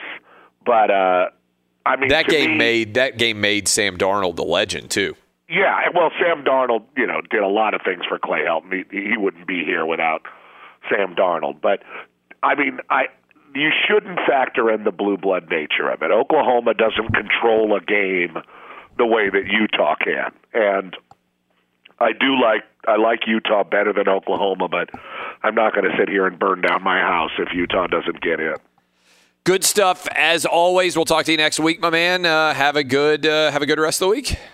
Yeah, Clay, keep it going, man. Keep fighting the fight with Joel. I can't believe you guys are still fighting about Greg Schiano. I can't believe it. 2 years later, Joel's still coming at me. All right, that is at the old PAM 570 LA Sports. You can listen to him this afternoon, as many of you will be doing. This is Outkick the Coverage with Clay Travis.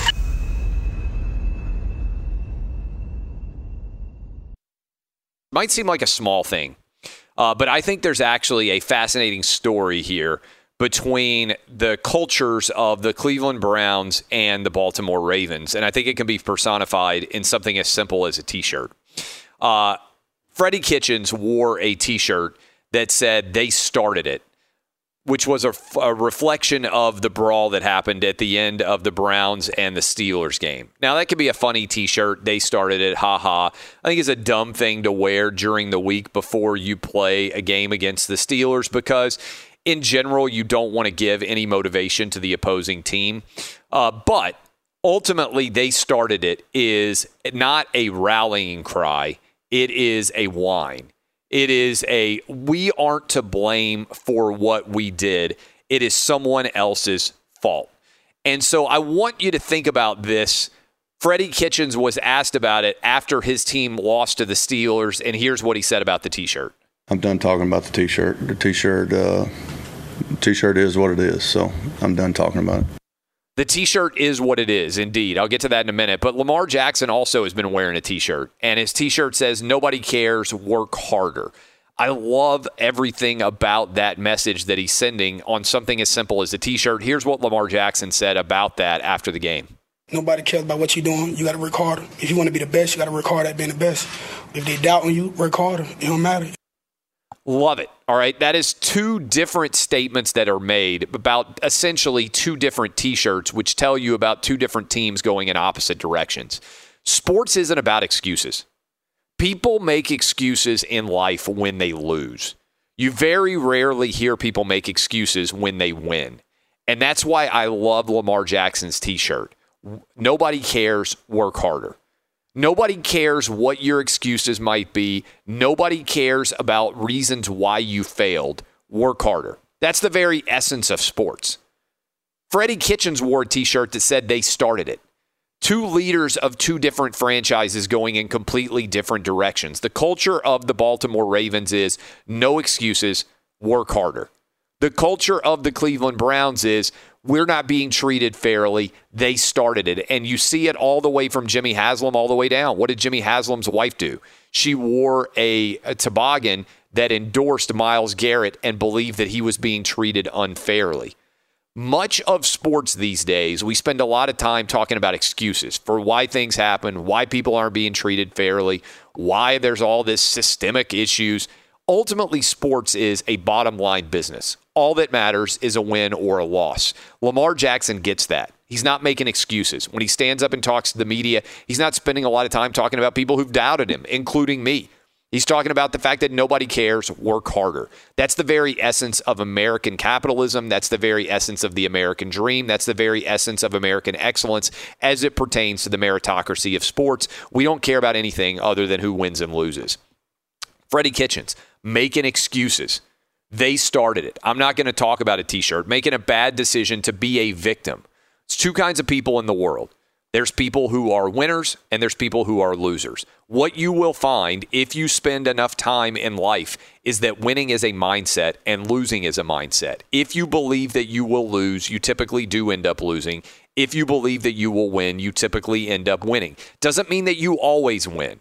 It means that when you lose, you have the self-confidence to get up, dust yourself off, and try again. When you lose and you immediately start looking around, casting blame, looking for reasons why you were defeated, they started it. It's a loser's mentality. Nobody ever makes excuses for winning. Losers make excuses. The Cleveland Browns are a loser franchise. They started it as a loser T-shirt. It's a loser mantra embraced by Freddie Kitchens. Nobody cares. Work harder is a winner's mindset. It is being embraced and endorsed by Lamar Jackson, the presumptive MVP this season, who is right now leading the Super Bowl favorites.